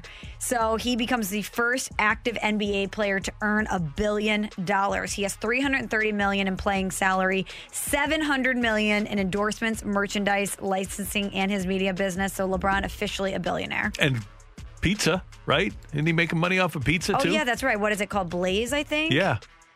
Good for him. Now, I have not seen his Space Jam. I have read that it is one of the worst movies in the history of movies. Have you heard that? And have you seen it yet? I have seen it. And? It's not great. And I hate to do this to LeBron because I love him, but it's not great, Randy. And I don't know. Here's the thing. When you get to a certain level of success, everyone around you tells you exactly what you want to hear.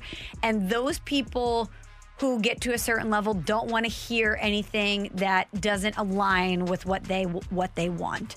And clearly this Space Jam was everybody telling LeBron that he's so great because the entire thing, especially the first 10 minutes, is just pumping LeBron's tires. All it is talking about how LeBron is a once-in-a-generation player and he's a superstar and he's more than an athlete. It's a vehicle for him to talk about how awesome he is. Now, the second half, when the Looney Tunes come in, it's much better. Once the basketball starts, it's much better. But I wish LeBron would have tried to do something that Michael Jordan didn't do. Why don't you have your own original idea and do a movie that's completely different from Space Jam? Because the bar was already set so high that I didn't ever think it was going to be as good as the original. And instead, you just tried. I always say that money talks, wealth whispers in every aspect of life. And if you're the greatest, you don't have to talk about how you're the greatest all the time. Michael Jordan doesn't go around talking about how he's the GOAT all the time. Right. He just is. And the fact that LeBron had to make this movie and talk about how great he is the entire time tells you that he's insecure about the fact that a lot of people don't think he's the GOAT. And the acting was just, I thought the storyline didn't really piece together. I wouldn't recommend it. Okay. But then I won't watch it. But the second half is better. Bugs Bunny is the star of the movie, clearly. Is Lola in this one? Lola is. She is. Okay, good. I know that you are a big Lola fan, Oh, right? Lola's great. Yeah, one of the great actresses of our time. That's right. You're killing me, Smalls. And finally, from Chris Mortensen of ESPN, the Texans are reportedly, I should say, willing to trade Deshaun Watson. They're asking for a combination of 5 high draft picks and starting caliber players. He put some pressure on him by showing up, didn't he? Mm-hmm.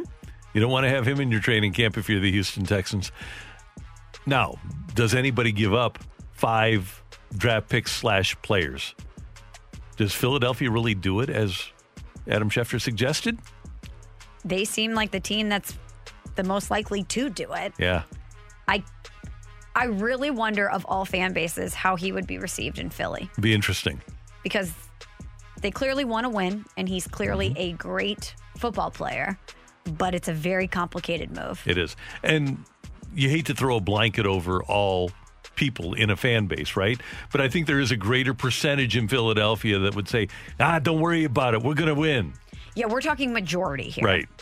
When he runs out onto the field for the first game, does he get cheered or does he get booed? He'll get cheered in Philly. That's what I'm asking. And he would probably get booed in Houston. What other fan bases do you think would cheer him? What other fan base do you think is so desperate to win? And again, we're not saying all Eagles fans are like this. No. But what's the pervasive sound you hear when he goes out there for the first game? Is it cheers or is it boos? What if he runs out of the tunnel? He's been traded for Zach Wilson, and he runs out for the Jets. Ooh. I don't know, because I feel like even when you're good, you might get booed by Jets fans. Yeah. Okay, here's one for you. What about Bears fans? Ooh, that is a really good one. I think they cheer him. It might be a 50-50 split. I don't know. That's really good because, well, they have Justin Fields, right? So yeah. I think maybe you might get more boos if they didn't have Justin Fields as the guy who's going to be the guy. Interesting question. It is. Thanks, Michelle. You got it. And coming up on 101 ESPN, we wanted your nicknames for this new basketball team. You've texted in. We want to hear from you the nickname for this current USA basketball team as we head towards the Danny Mac Show with BK on 101 ESPN. We're right back to the Carricker and Smallman podcast on 101 ESPN.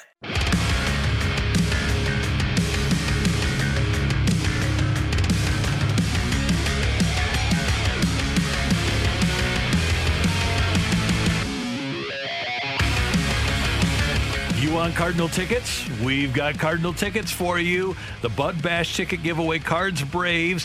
101 has your chance to win a 4-pack of tickets to next Tuesday night's Budweiser Bash for the Cards Braves game on August 3rd. Next Tuesday's Budweiser Bash features an exclusive Bo Hart bobblehead. Winner must be 21 and over. Tickets courtesy of Budweiser and 101 ESPN. Get all the details for next Tuesday night's Budweiser Bash at cardinals.com/promotions. But we've got a 4-pack for you right now. They're playing the Braves. Mm-hmm. Here is the question that you need to answer and be texter number 32. Hint, texter number 32. If you can tell us the last major league player that the Cardinals traded to the Braves. The last major league player the Cardinals traded to the Braves, texter number 32 gets the 4-pack of tickets. How about that? I see a little hint. Yeah, maybe. Michelle, we've got the USA basketball team playing Wednesday next, and they take on Iran. They better win that one. But we wanted people to weigh in with their nicknames for this team. We've had the Dream Team. We've had the Redeem Team. What about this team? I have some examples for you if you'd like. I would. We have the BLIS. We always say this, the best listeners in sports, because they're so creative. From the 309, how about the Listerine team, because they leave a bad taste in your mouth? Ooh, that's really good. I like that. We have another one coming here from the 636, the Scream team, because watching them makes you scream no.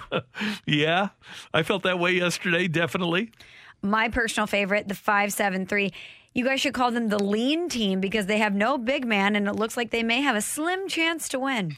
This is true. That's another great one. And now I can't find any more because we have so many texts coming in. From the 813, the Cream team, softest team I've seen. It is kind of soft. And then we had the multiple bad dream teams. That's pretty good. Yeah. So, and the nightmare team.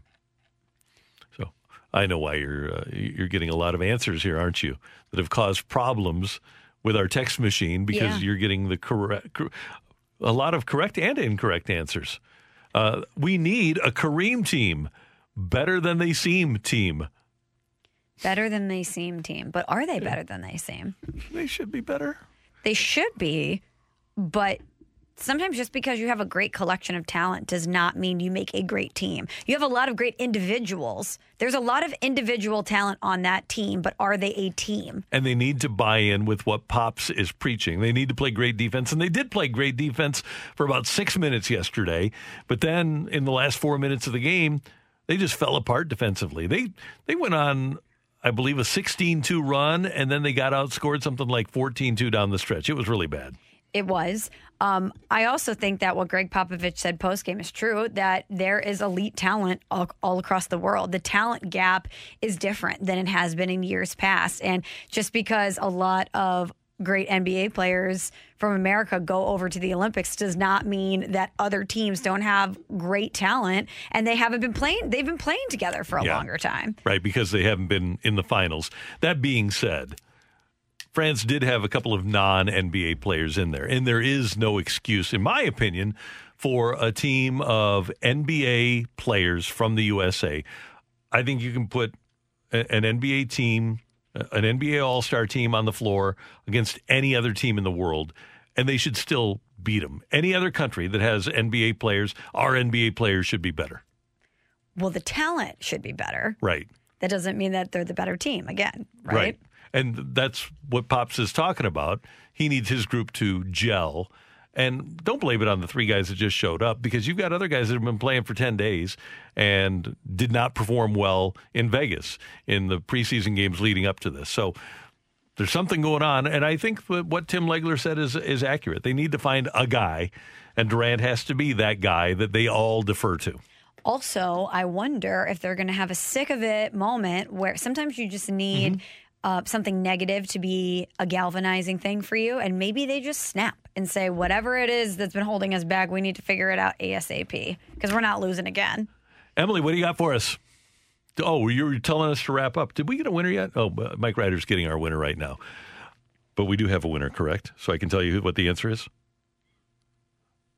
I'm going to tell you what the answer is anyway. I think he's on the phone, so I think we have a winner. Our winner is Caleb. Caleb, congratulations. You knew that the last major leaguer traded by the Cardinals to the Braves was Matt Adams. Matt Adams. We had a lot of people saying J.D. Drew or Brian Jordan or Jaime Garcia, but it was Matt Adams in 2017 traded for Juan Yepez. Would we have also accepted Big City and or Jumbo Pepsi? We would have accepted any of those. Okay, great. Great job by our producer-engineer today, the one and only Emily Butcher. Thank you. Thank you. Michelle, this was great. Happy Monday. Happy Monday, Randy. I'll see you tomorrow. And we appreciate you tuning in, texting in, and being a part of the show. The Danny Mac Show featuring BK next on 101 ESPN. And for all of us, until tomorrow at 7, have a great day, St. Louis. You've been listening to the Carricker and Smallman podcast, powered by I Promise. Hi, this is Chris Howard, host of Plugged In with Chris Howard. The College Football Playoff Committee made their decision on Sunday, and as much as I loathe the idea of Ohio State losing their way into the College Football Playoff, I 100% agree with OSU making it in over Bama. Nick Saban citing some hypothetical point spreads to prove his point that the Tide deserve a spot in the College Football Playoffs holds little substance when you consider Bama's best win is over Texas. No, the committee got it right. TCU had a great season with far more ranked wins than Bama and didn't deserve to lose their spot after playing a surging Kansas State in a championship game. And Ohio State, while not playing some of their best ball later in the season, was still 12-0 until they came face-to-face with my Wolverines. While the college football playoff system isn't nowhere near as good as it could be, it's better than what we had. And in a few years, it will be better for all of college football. Hi, this is Chris Howard, host of Plugged In with Chris Howard. Get the latest odds and trends for every professional and amateur league out there. From football to basketball to soccer and esports, we've got it all at betonline.net. And if you love sports podcasts, you can find those at BetOnline as well. And don't forget BetOnline for the NHL, MMA, boxing, and golf. Head to the website today or use your mobile device to learn more. BetOnline, where the game starts. Grab a 30-day free trial of Live by Live Plus, and you'll get unlimited skips, commercial-free music, and all of the podcasts and live streaming events you can handle. Visit livexlive.com/podcast1 to learn more and start your free trial.